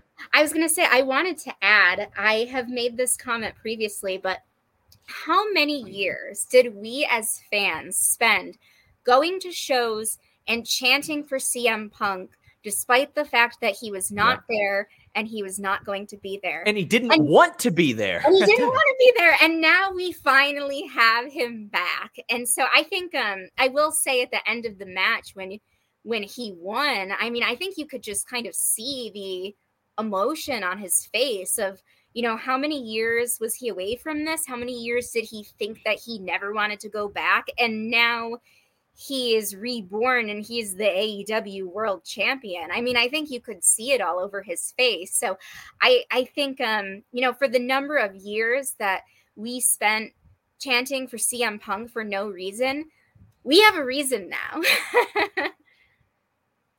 And Hey, What's That over there says he would love for CM Punk to lose the title to Eddie in Madison Square Garden. I don't know if that's in the cards. C. Romero says, great pay-per-view overall. No shock there. Anarchy in the arena was pretty much an empty arena match with a crowd. Going into the pay-per-view, I thought Hangman needed to win. I was wrong. Punk needed it. I'll see. I mean, I still think that there are different things that I personally would have done, but Tony is a pretty good booker by and large from what we've seen. I'll give him the benefit of the doubt. I think that Punk was the right person to win, though. I felt like it was time for a change. I don't know, maybe you have a better idea of what the timeline of this is, SRS. I know at some point Adam Page had announced that he was in real life expecting his first child. And so I was kind of took time off for it. Yeah. So I was wondering about if they were gonna like give him more time away. He had time off. He took time off. I mean, he cut that promo and he said, I was out here doing cowboy shit, but now the most cowboy shit thing I can do is be a father. And he did that, and that turned it into a big babyface promo. But I haven't heard of that. It wouldn't surprise me if he took a little bit of time off. But LeBron James's soft said TK going off, TK pulling data from his people. In my opinion, Punk hasn't moved the needle since ratings are always at 900,000. I disagree. There are other metrics that you can kind of look at there as we have Zach rallying up the troops and Luis getting us to that 1,000.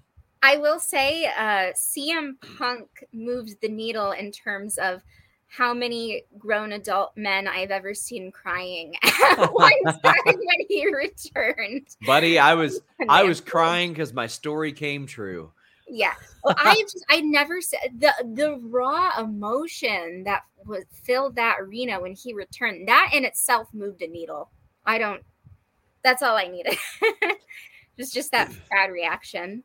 We've got a couple more super chats, and I'm going to read some more from the scrum as well as we wrap up. I don't usually go over 90 minutes, but 2 hours. Here we go. JB Love says, I don't think that Punk deserved the belt yet based on his AEW work alone, but I'm betting the story isn't over. Hangman just got a little more interesting, so I'll ride along. I would love to see Hangman like start hanging out more with Dark Order again, and then them being like, wait, you weren't hanging out with us like at all when you were champion, but now you are? What's up? What's up here? Matthias says, are Owen Cup titles only for memorabilia or else? I don't know if they're marketing those at all. I don't know if they're selling those, but I mean, it was very nice. I love that there's a cup with both of the names, and then there's 2 titles. I really, really like that. And we've got JB Love saying, one last Fightful appreciation super chat. For the record, technical difficulties are few and far between on these shows. Great job, Julian SRS. The GOAT, as always, sub to Fightful Select. We definitely encourage you to do that. I don't want to shill too much, except for those thumbs ups. And the broadcast did say that that those titles won't be defended, but I mean it's just there to give something else to give more of an inspiration. We have people saying, do AEW wrestlers do mainstream media? Yeah, they've done. I mean, there's Bar Rescue recently. There's Carpool Karaoke. There's been a couple of those things. More notes from the scrum. Tony says that working with New Japan is a major coup, and he got to lay a hammer down in a major goddamned way. Dang. Dang. I see. Listen, I know a lot of people are like unprofessional. Listen, I get spicy on Twitter too, but you know what? I make the rules. I run the site. He runs his company. He makes the rules. Vince makes the rules. He runs his company. If you have the ability to do that, you can do that. You deem what is professional. Tony also is pretty bullish on the future of Warner Discovery after the meetings.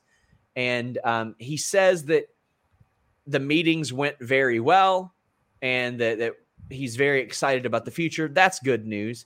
But Denise asked him what advice he'd give 2019 Tony today. And he says he'd trust his instincts about working during the pandemic and tell him that they could make it safe. At the time, wrestlers were all pulling in different directions and it worked out great.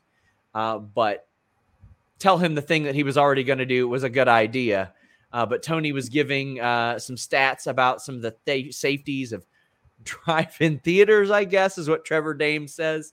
But I want to thank you guys. We got to 1,000 likes right here. I was a big hoe for him today, but Zach Schimmel is about to hit that donation for us before we go. Julie, as we wrap up, plug your stuff. Tell the people where they can find you. So the main place where you are going to be able to find me is my Instagram, which is on screen, but it is also the Crown Jewels. Crown is with an E at the end. Had a little moment where the English spelling of it was already taken, so we made it work and we added an E. So you can follow me on Instagram. That's where I'm going to be sharing most of my wrestling content and other content as well. So thank you so much, SRS, for having me. This is always such a pleasure. I know there was so much content to go over today, so there was, and I am glad that we were able to get through all of it. This is the first post-show, AEW post-show I've been on in over a year because I'm usually at the shows. And to give you guys a little behind the scenes, before that, like Denise goes there on her own. She's on there as the independent journalist that she is. But now we have the wonderful dudes at Grapsity who did a great podcast live from the Blue Wire studios. I want to shout out Blue Wire. They didn't have to do that, and that was very cool of them. Will does incredible work for us there live. Reg got his theme song of Paige Van Zant's debuted tonight. That is just incredible. And Phil has been doing work with us on each of the last 3 Double or Nothings. He co-hosted with me, I think 2 years ago. He co-hosted with Jeremy last year, and there he is with the Grapsity guys at the Scrum this year. Phil does incredible work, and those guys bust their asses so hard. And quite honestly, I love seeing you all. I love doing that. I don't like traveling, so this got to prevent me from traveling. I got to hang out with Julie and all of you wonderful people for a couple hours. And Zach Schimmel drops this big super chat and says he's a man of his word. Give Julie a raise. Not even Denise or Kate did these numbers, and they are the heels of Fightful. What a milestone to see the growth of Fightful. AEW hums, Fightful hums, wrestling hums. Have a great day. Well, we thank you so much, Zach. We love you, buddy. We appreciate you. And we got to have Julie on more. Julie fits in so well. Thank you. With everything we do. Absolutely love doing this. I have been following pro wrestling since the ripe age of probably 6 or 7. So this is just a very natural progression for me. I appreciate it so much. And I appreciate all the love. So thank you. I want to thank our mods tonight as well. Rob Wilkins, Maggie, Luis, Drew. Thank you guys so much. Zach, who helped out an awful lot. Our mods just did an incredible job tonight and made sure that we got everything in order and everything was smooth. We have Scrum coverage over on YouTube right now as well. Thank you guys so much. I'm exhausted. I'm dying. We are out. At Parker, our purpose is simple. We want to make the world a better place by working more efficiently, by using more sustainable practices, by developing better technologies. We keep moving forward. With each new idea, innovation, and partnership, we're one step closer to fulfilling our purpose every single day. To find out more, visit parker.com/purpose. Parker, engineering your success.